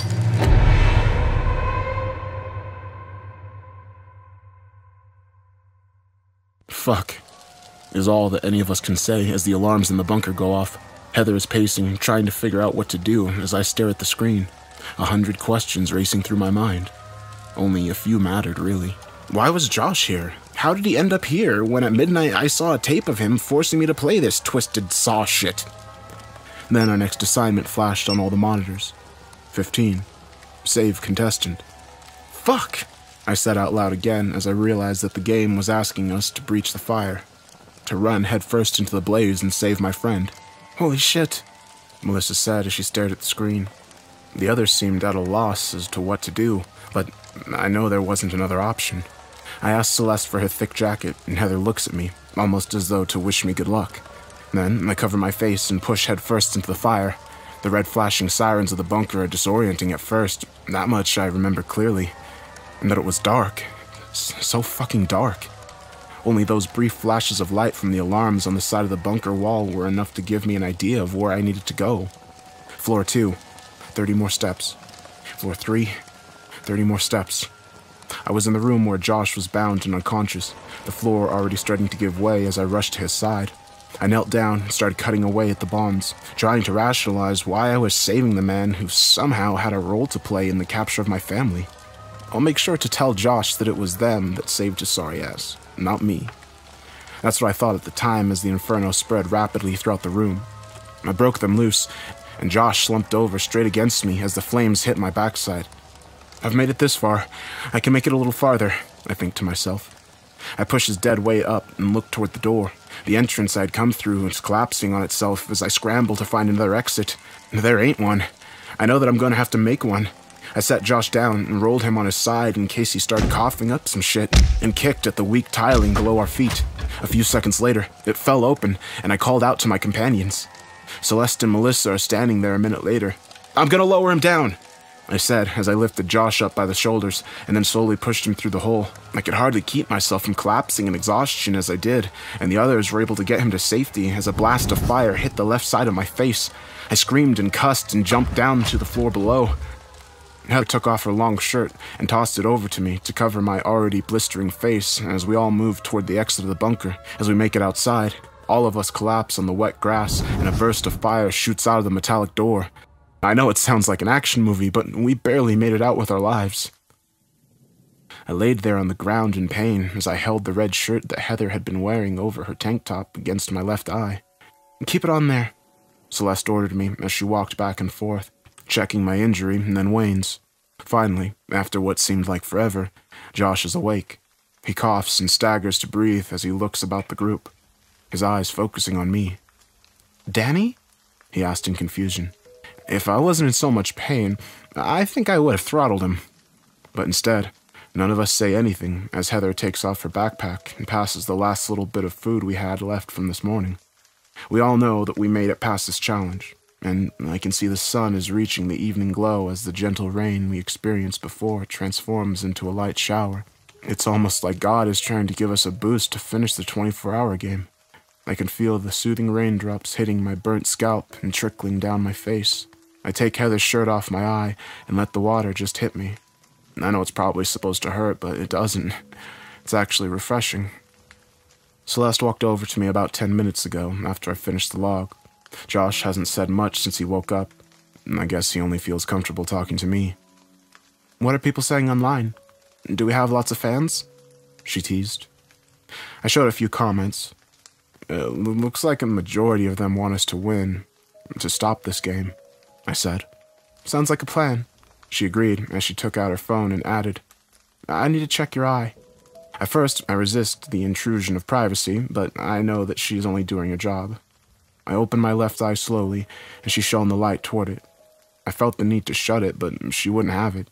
"Your cornea is pretty banged up, Daniel. If we don't get you to a hospital for surgery, it's likely you'll lose all vision on that side," she said. I laughed and looked around the mountain range. Something tells me that won't be happening very soon," I said. The phone trips again, as though to let me know that I'm right. All we can do is push forward. Celeste agrees, but I know we both are dreading whatever insane task will come next.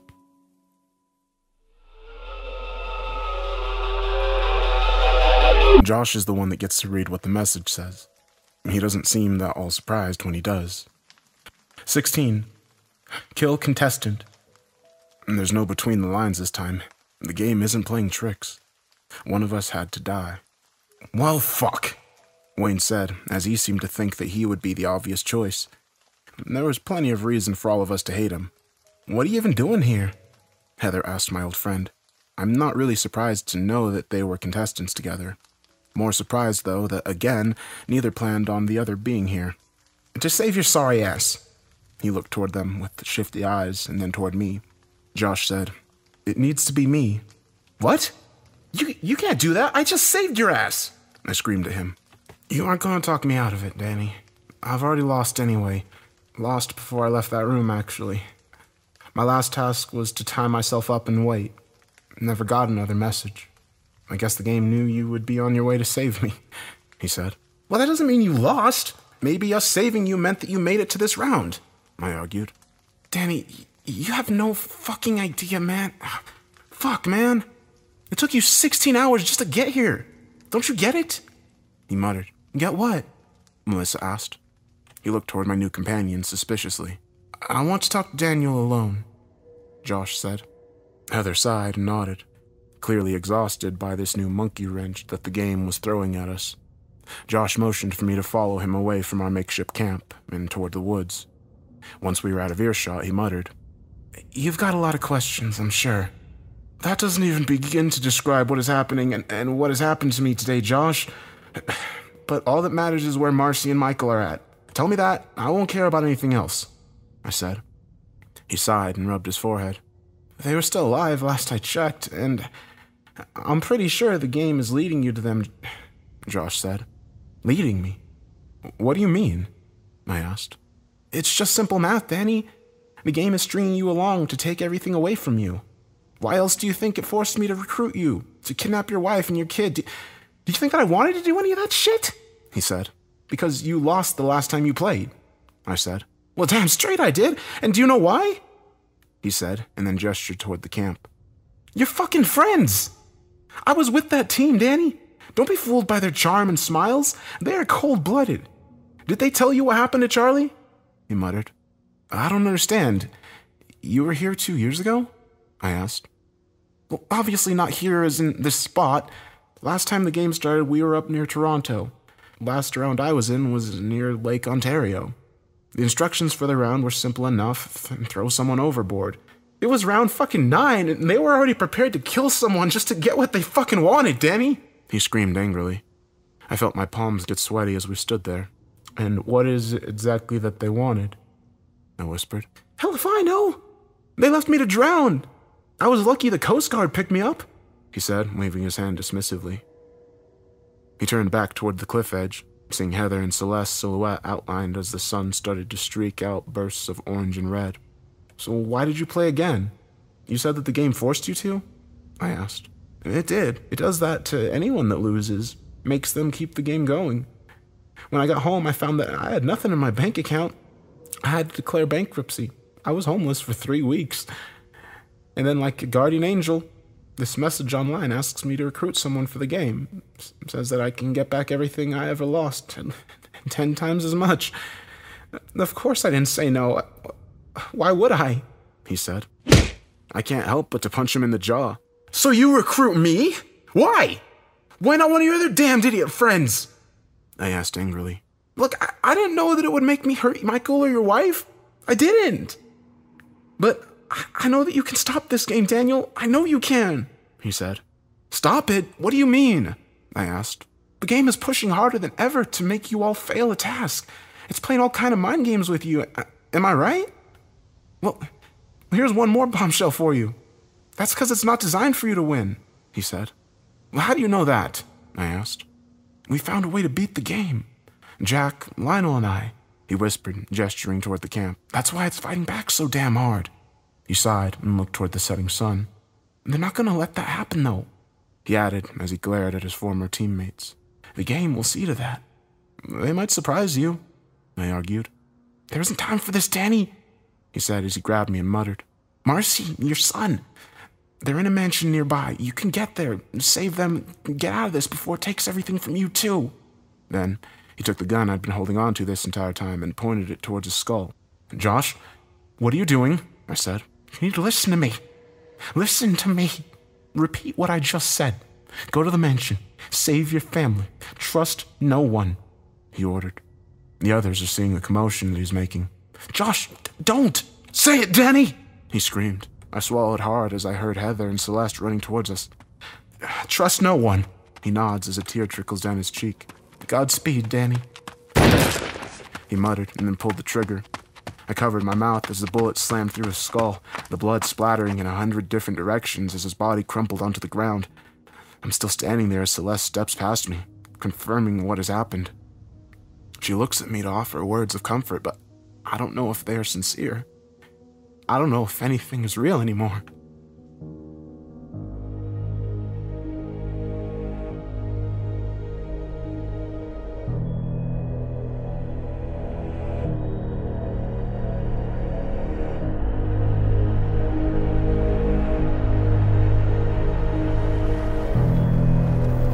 Wayne and Celeste helped me move Josh's body toward a bonfire that Heather started. It seemed a fitting end to him, given the circumstances. To keep us warm is a noble sacrifice. As we pushed his body into the flames, the sun dipped almost out of view. The twilight was taking hold of the mountains as we sat there, all of us in some way lost and confused by what had transpired. I can barely see out of my eye, and I'm doing my best to keep from getting an infection as the rain drizzles down over us. Then, as we settle down around the fire, Melissa's phone is the one to chirp, and all of us begrudgingly look to see what the latest task is. 17. Rest.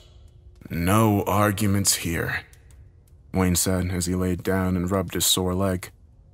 I shook the cold, wet rain off my body and sat crisscrossed as Heather muttered, I've never made it this far before. Is the game really rewarding us? I shrugged, too tired to even talk, but I still knew that I needed answers about what Josh had just told me. We need to conserve battery power, Celeste suggested, and dim the lighting on the cell phone while also switching it to silent mode. Is it gonna last the rest of the day? Melissa asked worriedly. I don't know, Heather admitted. We were now all in uncharted territory. I sighed and looked at them. Time to confront the elephant in the room. I scooted over to where the one-armed lady and her partner were at and said, Before we go any further, there's a few things I need you two to answer for me. Celeste looked toward Heather, and the two of them nodded without hesitation as I asked my first inquiry. Charlie, what happened to him? Challenge 13, Heather whispered softly. Last year, when I lost my arm, we were all being held up near an abandoned school in South Ontario. It was so fucking hot. It was middle of fucking August when we played, she added. But 2 years ago, you cut off his finger, and the game didn't accept that. No new message, I said as I drew my own conclusion about what happened next. Charlie killed himself, didn't he? The rules said to lose.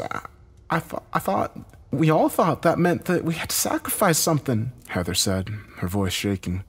I just sat there in silence and looked toward Josh's body. So after you lost, you were instructed to recruit others for the game. People like Lionel and that pilot, I assume. What about Josh? I thought you said you didn't know him. Not by that name, no. We've been through this before, Daniel. We wanted to have a strategy about how the game would force us to play. Certain elements were common. We knew that it would be the same time zone when it started, so we all maintained clear communication with each other. When the game started, we all knew eventually it would bring a total of 12 contestants together in one way or another. Never knew what it might lead to, Heather said. And you two started together. You worked this all out from the very beginning, I guess. Neither of them said a word. We need to get some rest. You got to follow the rules, Celeste said as she laid down and closed her eyes. I looked toward Josh's corpse as the flames grew into the evening sky.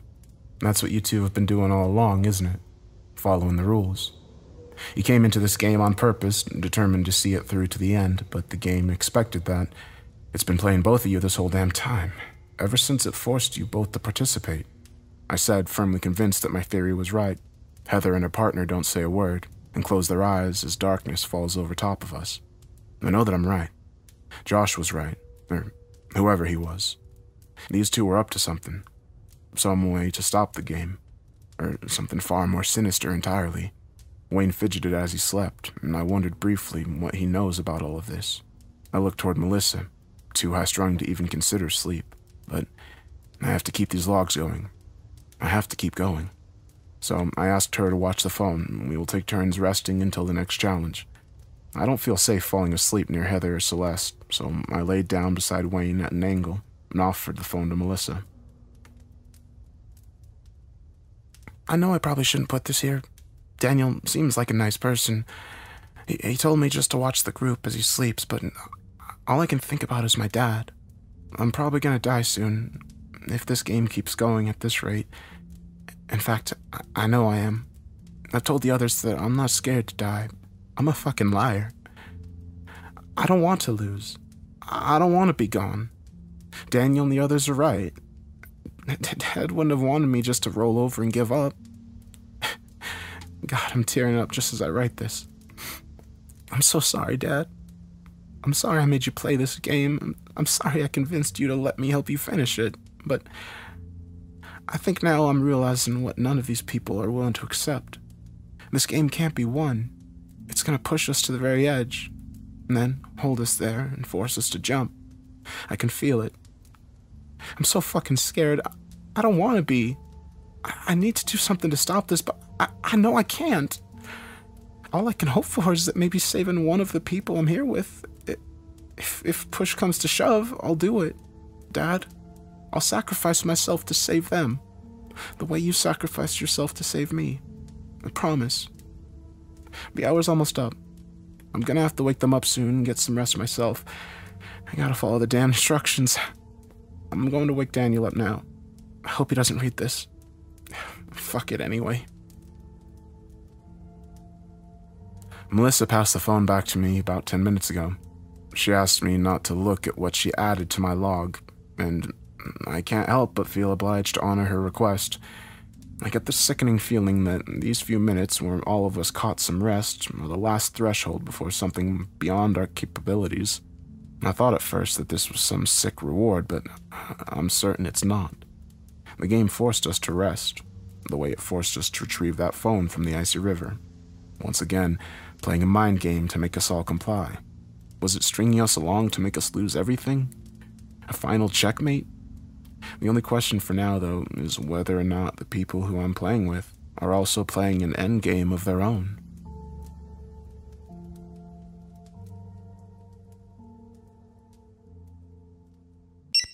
Like clockwork, our last remaining burner phone buzzed and Celeste checked it. It actually made me pause and realize how customary all of this has almost felt at times, but there's still an adrenaline rush each time.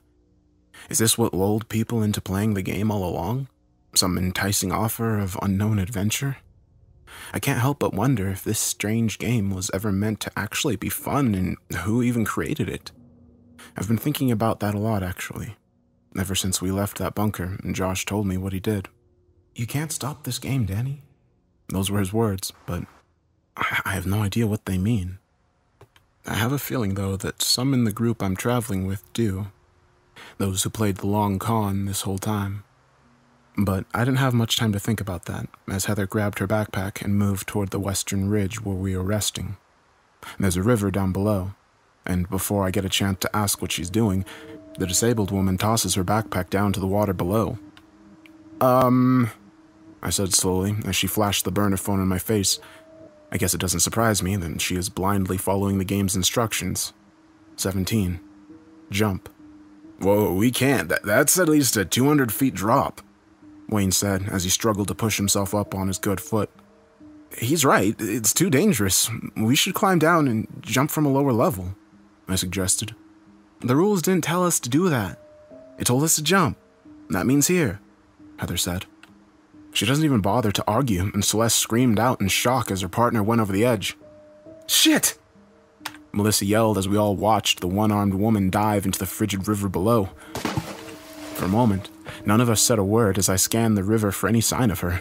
There was no doubt that all kinds of rocks could have easily broken half the bones in her body. Finally, Heather resurfaced and her partner squealed in delight as she watched her swim downstream. "Good enough for me," Celeste said as she shivered in the evening air. She passed me her pack and made the dive herself. Again, all of us watched and waited, nervous to see if she too would survive the descent. Well, I guess that settles it," I muttered, still uncomfortable with the whole thing. "Oh, I can't," Wayne said, shaking his head and looking toward his foot. "I won't make it," he added. I sighed and looked at his injury. I know he's probably right. With that sort of wound, a fall from this height would only compound whatever else we was dealing with at this point. "We have to try," Melissa told him. "Fuck," he said, shaking his head and trying to think. He started to pace back and forth on the ridge, looking for a way out. Then he stopped and looked toward me. "You got that flash drive, right, Daniel? The one Jack gave you?" he asked. "Yeah, I got it right here," I said, taking it out of my pocket. "Give it to me, and the phone," Wayne replied. "What? Why?" I asked in surprise, then realized it. "You know what's on it." "What matters is that we're about to jump into a fucking river, and I'm the only one that is wearing a waterproof vest under my clothes. If you want that drive to survive, I'll need to take it down," Wayne said. He shook his head and muttered, "This is what I get for signing up for this shit twice." I want to ask him so much about what he was saying, but I know that each moment we waste, he might reconsider his position, so I offered him the drive. Melissa and I watched as he braced himself, slipped the drive into his protective suit, and then leapt down the cliff wall. Come on, I said. Finally, we saw him wash up against the rocks, swaying against the muddy shore as though driftwood. "He's unconscious," Melissa realized frantically. "We've got to get down there," I shouted as I placed the burner in my pocket and then extended my hand to her. The teen redhead swallowed hard and took it. We jumped together over the edge of the precipice. Pain shot through my whole body when we hit the river, cold and pain. I held my breath and closed my eyes as I fell. Melissa screamed as we hit the water. We plunged below the surface, my body crashing against the water as I lost hold of her. I couldn't see or hear anything. I felt the river push me downstream as more rocks hit my bruised stomach and abs. Finally, I grabbed at the surface of the shoreline, gasping and coughing for dear life. As I opened my one good eye, Melissa was close by doing the same, both of us exhausted and wet as we tried to recover. Heather and Celeste were nowhere in sight. I know they've pushed on ahead, likely already receiving another message from the game in some shape or form. Wayne laid against the rocks, unconscious but still clinging to life. I looked down at him and reached into his suit to procure the flash drive and the burner. Neither of them are damaged. That's the only small trade-off I can make in this hell we are experiencing. Wayne woke up as I finished up the log, checking all the reports that our viewers were making. He coughed up some more blood and he mumbled, "Won't be long now. I'm gonna have to tap out." I shook my head, trying to keep my spirits up. "Don't talk like that. You'll be fine," I said. He laughed and grabbed at my arm. "I can't feel my legs, Daniel. I wouldn't consider that a good sign," he said. Melissa's there trying not to cry. Neither of us have much to say as the men lie there dying. "You need to take that drive. Find your family. Stop this game." I looked down at it, trying to even comprehend what was so special about it. "What is this?" "It's the way out, Daniel. Don't let it close to those bitches, though. If they find out what it is, they'll kill you." He closed his eyes as we stood there and refused to leave his side. And I touched his scars. "What did they do to you?" I whispered. "Follow the instructions. The game said, disable a contestant. They chose me. I tried. God damn it, I tried to stop this." He groaned, and then with neither fanfare nor pause, Wayne Salisbury was gone.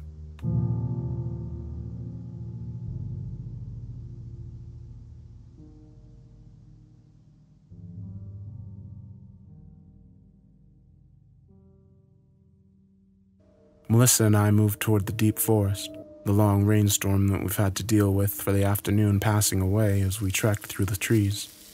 Our steps are the only ones we heard. I can't help but wonder if Celeste and Heather assumed that we died in the jump. The phone that Wayne passed to me is barely working. I actually smile for a moment and wonder if the reason it's survived this long is because it's a Nokia. I pushed through the heavy grass in the trail, trying to search for the others. A long time passed and neither of us seemed to really know where to go next. "Do you think that we failed the challenge somehow? Is that why it's gone dark?"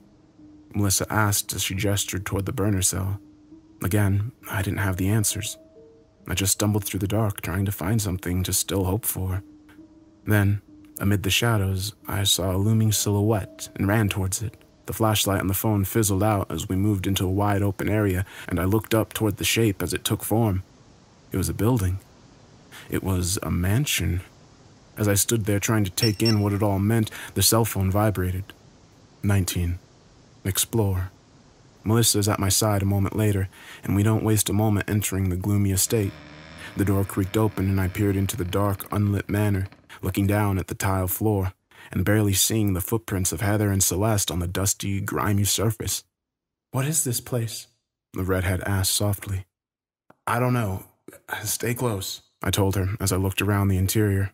None of the rooms on the first floor appeared to be touched by anything except cobwebs and more dust, as though no one had been in there in quite a while. We moved from room to room, examining each artifact and item that I felt offered a clue. None of it was registering in my tired brain, though. "This door's locked," Melissa said as she rattled it. "Looks like it might be the dining chamber or something," I said as I tried to shove it open, but the thing wouldn't budge. "And too bad we still don't have those bolt cutters," she quipped. "There's someone in there. I can hear voices," I said as I moved toward the furniture and tried to ram the door open with it. Again, it just refused to open, and I strained my sore muscles before muttering, "Something must be barricading the door. We need to see if there's another way in." "Maybe on the second floor," Melissa suggested. We moved back to the vestibule, a loud grandfather clock making a thudding sound as we reached the half-hour mark. "This place gives me the fucking creeps," she muttered. I don't bother with any more small talk. I can feel my adrenaline kicking in again as I move up the grand staircase to the second floor. I'm close to the truth. I can feel it. We move in the direction of the dining hall, and I stop short of pushing open another door as Celeste walks out straight in front of us. "Oh, you made it," she said with a wave of relief. I don't bother acknowledging her and push into the next room. It's some kind of observational deck. There was a large glass pane window that overlooked the dining hall, and I see Heather staring down at the room and softly crying. I walked over slowly and peered down myself, a mix of emotions rushing my body. There, below us, I saw 4 figures strapped in chairs that faced the table. 2 of them I didn't recognize at all, an older gentleman and a young girl barely 5 years old.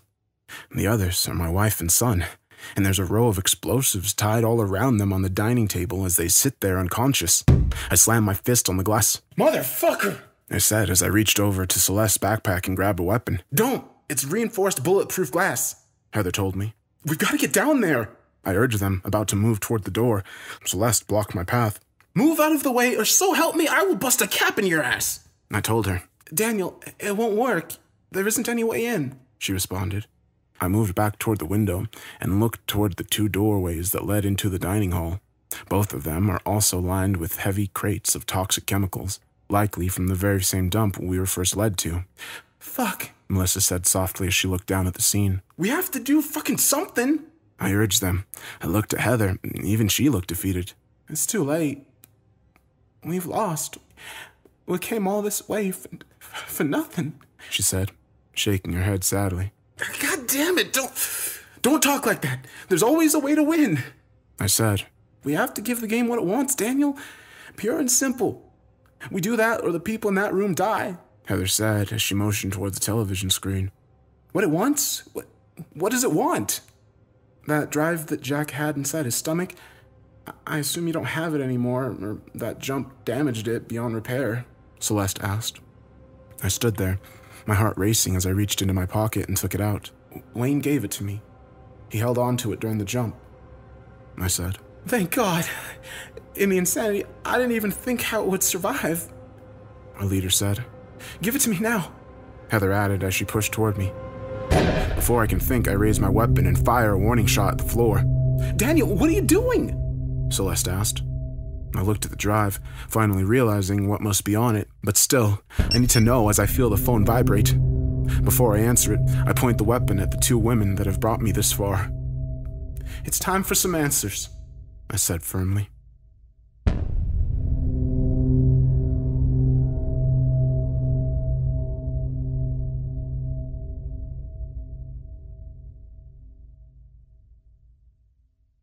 "Daniel, this isn't the time for this," Celeste said. Heather was clenching her fist, trying to decide whether or not to attack me. "I think it's the perfect time," I said as I checked the burner to see what the new hour was telling us to do. "Step 20. Trade. But you both knew that all along, didn't you?" I asked as I waved the gun toward the glass. "That girl down there, she's your daughter?" I guessed. The 2 women didn't have to say anything. The fear in their eyes was enough to tell me that it was the right answer. "And the man, who is he?" I wondered aloud. "His name is Simon Lazalier.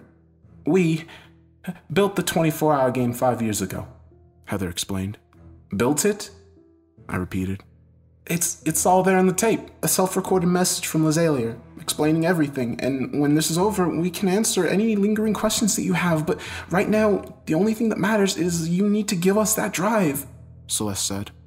"I assume that you came here to trade this for your daughter's life," I asked. "Yes, goddammit, now give it to me!" Heather screamed as she tried to rush me again.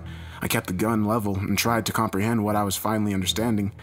Melissa was the one that made it all fall into place. "It's the kill switch, right?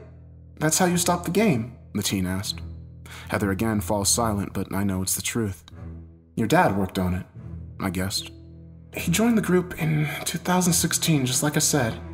Responded to an online forum from a group asking anyone with skills to help create some sort of algorithm that would shut down the game. That's why he wanted to play. He wanted to stop all of this," she said softly. "Let me guess. Lionel, Wayne, and Josh too. They all had the same end goal, and the fucking game knew it. How is that even possible?" I asked. "Does it matter? We have it, and we're here now. We can save our families and walk away for good," Heather insisted. I want answers, damn it, I said, my hands sweaty and shaking. The two women just fell silent. Play the tape, I ordered Celeste. Daniel, what good is that going to do? She whispered. Play the goddamn tape! I shouted, firing another warning shot at the bulletproof glass. She flinched and moved over to the screen, rewinding the grainy video. Turn up the volume, I told her as I watched Simon Lazalier come on screen. Hello there. I'm Simon Lazalier, CEO and founder of Omniveritas Electronics.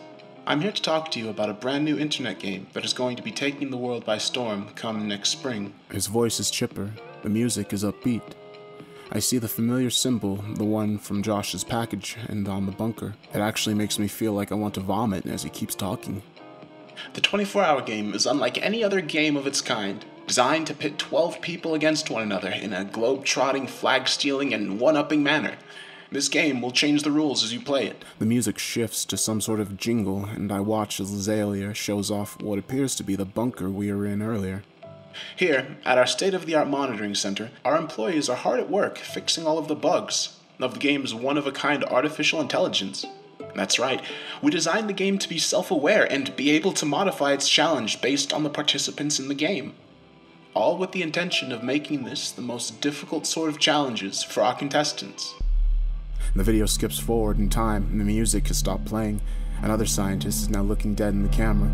If you're watching this, you already know the game has evolved. It's just a program after all, so I guess I should have checked the parameters more than a few times before activating the server, he said with a soft chuckle. I recognized his face only barely. Lionel. But now it's not stopping. It's making the challenges life-threatening to good, decent people. It's not going to stop because no one can win the damn thing, Lionel explained. This is our fault. My team and I started on a subroutine to try to shut the whole thing down. But somehow, the game got wind of that too. I think it's managed to access every single server on the planet. I think Eagle Eye, only 10 fucking times worse, he stammered. I've sent the data I can to my team members, and just as I did, this place had been breached.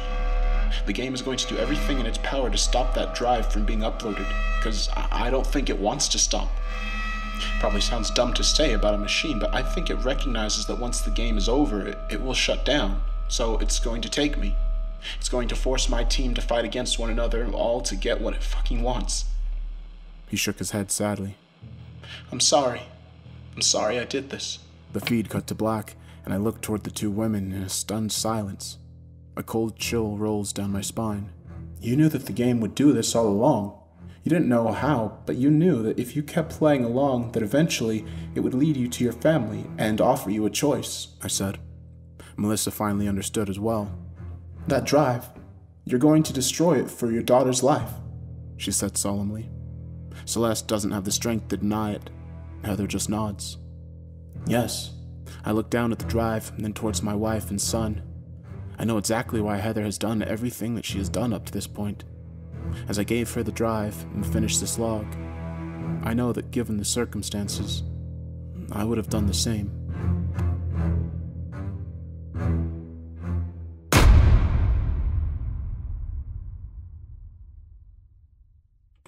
Heather is staring at the drive for a long moment. The trade-off has been made, and the clock moves forward another hour. Our next set of instructions fall into place. 21. Burn. No surprise there, I said, as I sat down and looked toward where my wife and son were being held hostage. We have to do it, Daniel. We have to do it if we want to get them out of here alive, Celeste said. I'm in no mood to argue anymore. I don't have the strength. Just do whatever you have to do to get my family out, I said. Heather is about to make the move to offer up the proverbial MacGuffin to this unseen force that is pulling at all our strings. Wait, Melissa said. Don't even start. You don't have a say in this, the disabled woman said. Just hold on for a goddamn second. What's going to happen if we do this? If we give the game what it wants? She asked. Celeste pursed her lips together. Obviously, the kill switch will be disabled. The game will keep going on into infinity, she commanded. Exactly. That means that it will exploit more people, just like you, your daughter, my father, and it won't be able to stop, she said. I don't fucking care, Heather said. It's just another trick, though. Don't you see that? What time is it anyway? Almost 9. That means there's 3 more challenges it can throw at us after we give it what it fucking wants, she said. You're wasting my breath, Heather said as she prepared the computer. I shake my head and move toward her again, pointing my weapon at her. Melissa's right. The game won't let us leave her alive after we do this. It's a trap, I said. I can see she is visibly shaking. We have to! We have to play by the rules! You're right. We do. But think about how it's played mind games on us all fucking day, Melissa stammered as she moved to Heather's other side. Maybe it's time we turn the tables, she asked. What do you mean? Celeste muttered. The instructions said to burn. It didn't say what to burn, though. So let's burn this mansion to the fucking ground, she suggested. Heather shook her head in disgust and pushed me away. You really think that'll work? My daughter's still in there, she said, spitting in Melissa's face. I know you're angry. I would be too, but I think there might be another way into that room, Melissa said softly. What? I asked. And what are you talking about? Celeste asked. So Melissa gestured toward the top, near the ceiling, and I spot what appears to be an air vent. Your wife and Mr. Lazalier probably had to tie themselves up after rigging those explosives, right? That must mean that they know how to shut them off. I can crawl through the air vent and get in there and get them out, Melissa said. I feel my heart skip a beat. It might work, Celeste suggested. No, not you too, Celeste. Don't fucking do this! Not now! Heather groaned. Melissa took her hand where she was squeezing the drive as hard as she could. You have to let me do this. Please, the young redhead begged. The one-armed woman was visibly shaking as we all looked at her to make the call. Then, she collapsed onto the floor as she passed the drive to her partner. Melissa didn't waste any time moving toward the vent in the observation deck. I reached into the backpack and gave her a screwdriver. Give me a boost, she asked. I smiled and cracked my knuckles. Just like old times, huh? I said as I knelt down and she climbed onto my shoulders. She groaned and pushed herself up toward the vent, managing to unscrew it and hoist herself up. She made a few more clattering noises as she squeezed in. Are you alright? Celeste asked. Snug as a bug, Melissa quipped and added, Don't wait for me to start that fire, by the way. I looked up at her and muttered, Well, you better come back alive. Pinky swear, she said with a wink and then crawled away. I moved over to Heather to get her on her feet. She was still shaking and trembling as she came to terms with what was happening. This is a mistake. We're gonna lose, she said. Not this time, I said as I picked up the backpack as well. The 3 of us watched out the observation window toward the vent that Melissa had spotted earlier. She had only 20 minutes before it'd be forced to start the inferno. I gritted my teeth and counted to myself in silence. A sort of static-filled burst of noise fell out of the intercom system as whatever security measures the game had set up had been activated. Intruder alert. Intruder alert. The computer voice screamed, and then another timer came up on the computer screen. A countdown. Shit, Celeste said. Give me the drive. We can't wait any longer, Heather said as I kept it near my chest, not budging a muscle, and then pointed the gun toward one of the computers and shot a few rounds into the console. I'm done taking orders from a machine, I said as a fire started to spread in the observation deck. In the dining room, I watched as Melissa pushed herself out and fell onto the floor below. It took a second for her to recover, and then another announcement blared over the intercoms as the fire spread across the control center. Step 22. Survive. Survive. I motioned for the 2 of them to follow me out to the deck. Heather said a few cuss words and then ran out the door beside me.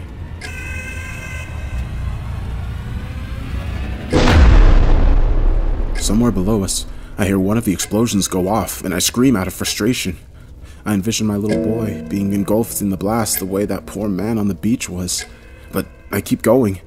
I push down toward the barricaded doors that led to the dining hall, desperate to find a way to break it open. Celeste and Heather are right alongside me, trying to bust the door open with anything we have left. Another explosion went off, and I slammed on the door, trying to get the attention of Melissa. Melissa, we're here. Can you hear us? Are the others all right? Celeste called out. I could hear coughing on the other side, and then a soft knock from within. I can hear you. Mr. Lazalier and your wife are conscious. Michael was hit by the blast, but he will live, the redhead said. Can you see a way out of there? We're trying on our end, Heather said. I think so. It's risky, but how? What is it? Melissa shouts back. I want to ask her what she planned, but her footsteps trail off. Then the roof of the room we were in collapsed, and Celeste and Heather barely avoided the burst of flames that was spreading. Stop what you do. Survive. I can hear the artificial voice issuing more and more threats to us across the mansion's intercom. Shut the fuck up! Heather shouted to it as we pushed away from the barricade. What happened next was a blur. Another explosion ripped through the mansion as the artificial intelligence set off another bomb. The door blast opened and I fell back with the wind being knocked out of me. It was so fucking dark. I heard screams from those around me and I realized the flames were growing louder and louder. The game wasn't going to let us finish this round, even if we wanted to. I felt hands grab at me, incoherent shouting. I could hardly feel my body as I was dragged out of the rubble. The mansion kept falling apart on itself as the group ran toward the front yard. I collapsed onto the damp lawn, my vision blurring as I looked around. I saw my wife. My son wasn't moving. I pushed myself up and ran to them. Marcy was sobbing hysterically as she tried to get him to breathe. I don't know what's happening, Daniel, she said desperately. I looked at his pale face and checked his pulse. He was barely alive. Heather and Celeste are nearby as well, clinging at each other and their daughter. Mr. Lazalier is there as well, unconscious and badly burnt, but definitely surviving the challenge. Then I realized who was missing, and I looked back toward the inferno. Melissa. I'm about to limp toward the scene when Heather grabbed my shoulder and stopped me. You go in there, you'll die, she said. I struggled to stand and pushed her away. So, what, you think that she deserves to... I muttered. I'm saying, there's nothing you can do. Heather urged me. I shook my head and looked toward my family. We can't leave her in there. We can't, I said. She doesn't seem to listen to me anymore, but then Celeste offers the only voice of reason that probably makes sense to her. The rules said to survive. We have to all do that to win, her partner said.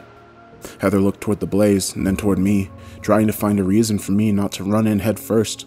But then Celeste made the decision for her and bounded toward the mansion door. Celeste, God damn it! Heather screamed as she tried to follow after her and fell onto the ground. You can barely walk right now, I told her as I hoisted her back to her feet. She doesn't argue with me.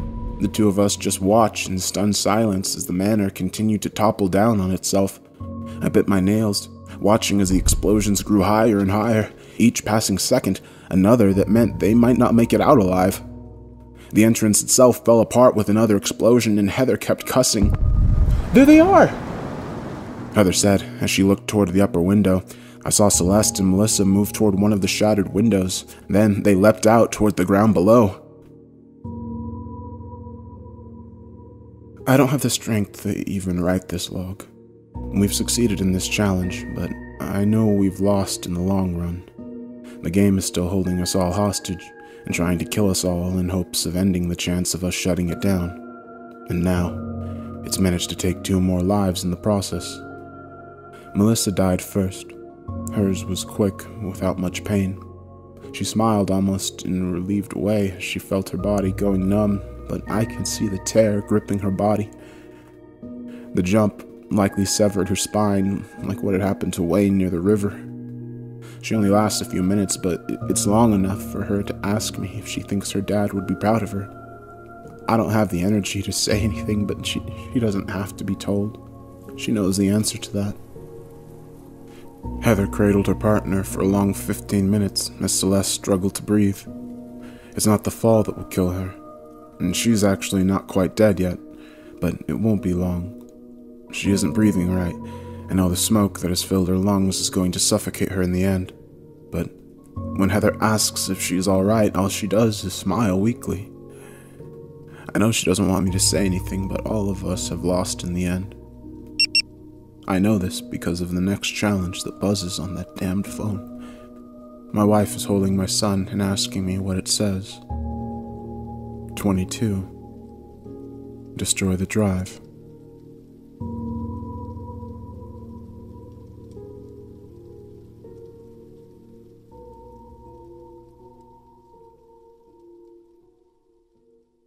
Celeste, take Gloria and go to one of our rendezvous. I'll meet you there, Heather said as we face each other in a standoff.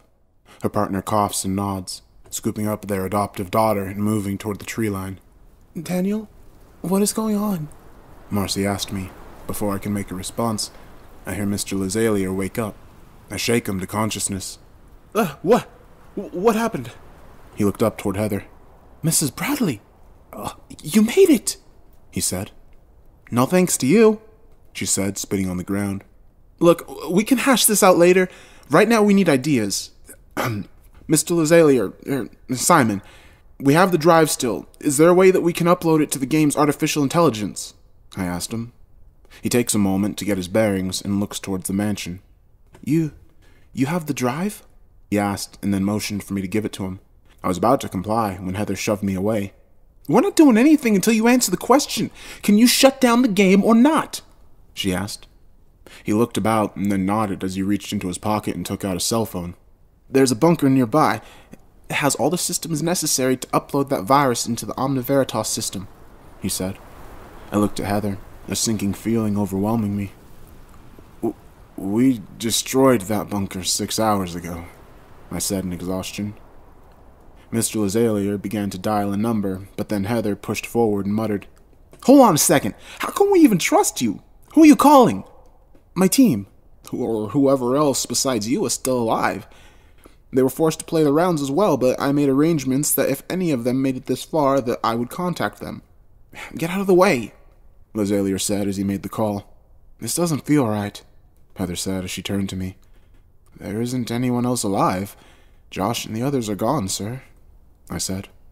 As though to prove me wrong, a single black helicopter came into view on the south horizon. I looked up into the dark sky as it moved closer. I tried to figure out how that was even possible. Then I heard the soft sound of a gun clink, and I saw Lazalier pointing a weapon at us.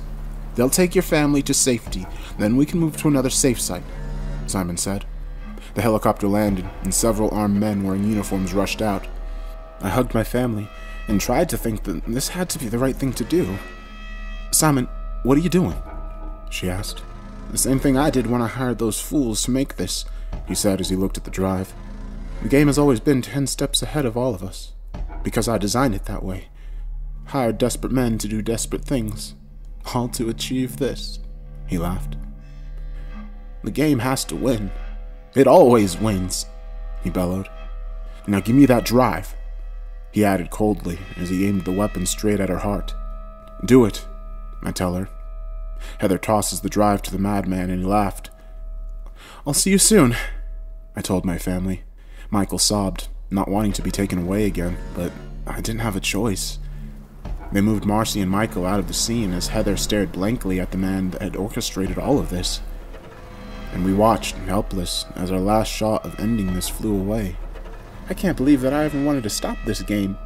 Sure, we hit a few snags along the way, but my God, this has turned out to be better than I expected, he said as he watched it leave the horizon. You're insane, I told him.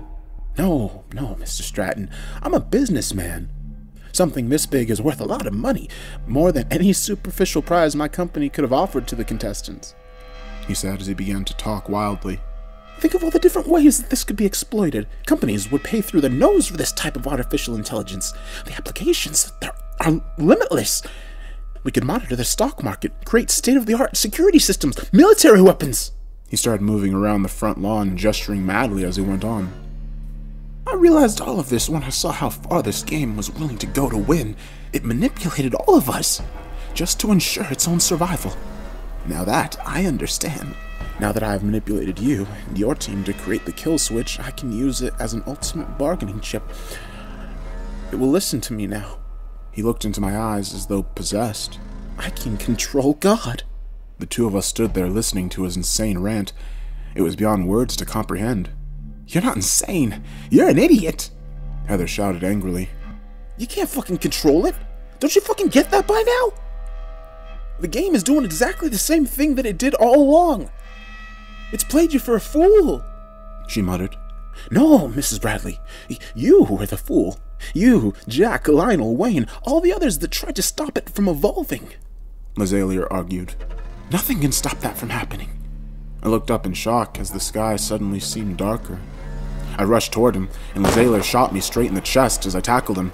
I started punching over and over again until he was unconscious, ignoring the pain I was in.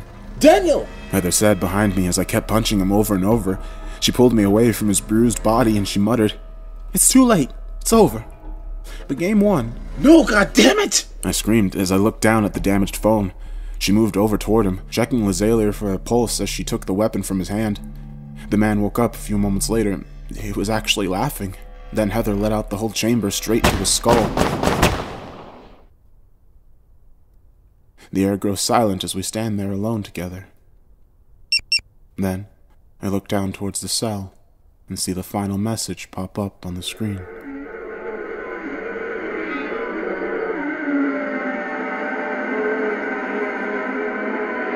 Smoke is rising off the back of Lazalier's mansion still as the moon casts its glow over the two of us. Heather reached slowly down and picked up the phone. Heather, look at me. Whatever that says, you don't have to listen to it anymore. I clutched my chest where the bullet ripped through my body. She looked toward me, holding her breath as she stared at the phone. Nothing happens for a long moment. I read the message. 24. One winner. Before I can move, the one-armed woman points her weapon that she took from Lazalier's corpse straight toward me. I told you it wouldn't work! Just like all those damn logs you've been wasting your day on.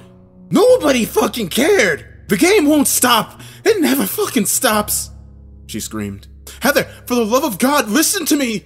Listen to me one last time! I said as I raised my hands up defensively and gestured toward the fire. Lazalier is gone! Hell, everyone except for you and me! And I said, as I fight back a few tears. Our families! Your own daughter, they're safe! We can all go home! Not until the game ends! And that only happens once you're out of the way. And then what? You just walk away from all of this? You know it won't be that easy. The kill switch is gone. The game isn't gonna stop now. Not ever. That means other people will find those online forums just like I did. They'll be lured into something that is way over their heads. You won't be able to stop yourself from playing again, just to try to save them. I don't care about them. Is that why you risked everything to save Wayne when he had an allergy attack? You didn't stop Celeste when she cut those men down from the tree. You can try to hide it, but I know you have a heart underneath all of that. I insisted. I can see her hands are shaking. She's hesitating as my own words sink in. It's just another mind game. It's doing the same thing it's always done. It's never gonna fucking end. But I'm gonna end it. Right here. Right now. She said. She cocked the gun and muttered, I'm sorry. I'll take good care of your family. I closed my eyes, my tired brain trying to think of something else to say. Something for her to see that we can win, even if she doesn't realize it. Challenge 13! I shouted desperately. Heather paused for a moment. What did you say? She asked. I opened my one good eye and looked at her. Remember, challenge 13, I said softly. Slowly, she lowers her weapon. She's thinking over what I'm trying to say. You mean, do nothing, she said softly. It's the only way. The way we both win, I said. How does that make any damn sense? Heather whispered. Think about it. The day's almost over. Our families are home. The game has nothing left to pit us against each other. Except each other, I said. She's thinking it over. But if we do nothing, then we win together. Or one winner, one team, she said. I nodded eagerly. Heather looked at the mansion and considered my words for a good long moment. We win. Game over, she said with a laugh. Then she tossed the weapon away. Fuck it all. I let out a sigh, and relief washed over me as she stared at me in the dark light of the moon. So that's it then, I said, letting my heart slow down. No, not by a long shot. The kill switch is gone, but only temporarily. We can build another one and stop the game from hurting anyone else, she said. I nod solemnly, wondering if she's right. It might be the other way around. What if the game is over now? When the countdown ends, what if it all shuts down? What will you do then? I asked. Well, you're quite the interesting contestant, Daniel Stratton, she said as she turned her attention back to me. She may not want to accept the fact that the 24-hour game has controlled her much longer than a single day. I'm glad the game led me to you, she added, and then extended her hand and muttered, Until next time. I shook on it and muttered, Hopefully there is no next time. She gave me a soft smile, and we looked down toward the burner phone. I reached and took it away from her before she was tempted to check it again. Then for me, the game doesn't matter anymore, as I look up toward a group of rescue helicopters approaching us. Azalea's people returning? Looks like that's your ride, she said. Wait a minute, what about you? You don't think you can make it all the way back to civilization alone, do you? I asked. Celeste rented an Airbnb not far from here. That's where I told her I'd go. And that's where I told her to go. It's probably only a mile back down in those hills, she said, pointing towards the south. You're hurt. You need medical attention, I told her. I have my daughter back, is the only response she gave. Then, she walked into the woods as the helicopter began its descent. A few officers moved toward me, surveying the disaster around the secluded mountain mansion, training their weapons toward the tree line where Heather had vanished to. Daddy! Michael said excitedly as he rushed into my arms. I winced in pain as he hugged me tight, and then the officers told me to get on board the helicopter. I climbed on, saw my wife sitting there as well, still a little bruised from the ordeal. I leaned over and kissed her gently. You look amazing, I told her. Oh, you don't look half bad yourself, she said back. Then the helicopter began to push itself into the sky again. What happened? Where's Azalea's people? I asked. Intercepted about 3 miles out. They're all in custody, Marcy explained. I can't help but wonder how that's possible, but again, my sore body is barely functioning at this point. Michael clung to me as we pushed away from the mansion and into the cloud. I was still staring down at the spot where Heather has disappeared into the woods. I wonder if I'm wrong about what will happen to Celeste. Will she live? I imagine that I am, and that Heather and her family have made it to safety alive. Who was that, Daddy? Michael asked. That woman, was she your friend? He mumbled. I smiled. Yeah, buddy, she's a friend. A good friend that I played a game with. Can I play too? Michael asked. I felt something vibrate in my pocket. Trust me, bud, this isn't a game you would want to play, I told him. As I took out the last remaining burner, a final message appeared on the screen. Congratulations. You were the winner. What is it, Daniel? Marcy asked me. I thought of what Heather said, that the game wasn't truly over, that the game saved us in the end, stopping Azalea's people. The image faded to black as I stared at the blank screen. Was it over? Then I looked at my family, at my son's smiling face. I knew the answer. I tossed the burner phone out of the helicopter and said, Doesn't matter anymore. Let's go home. It's been a long day.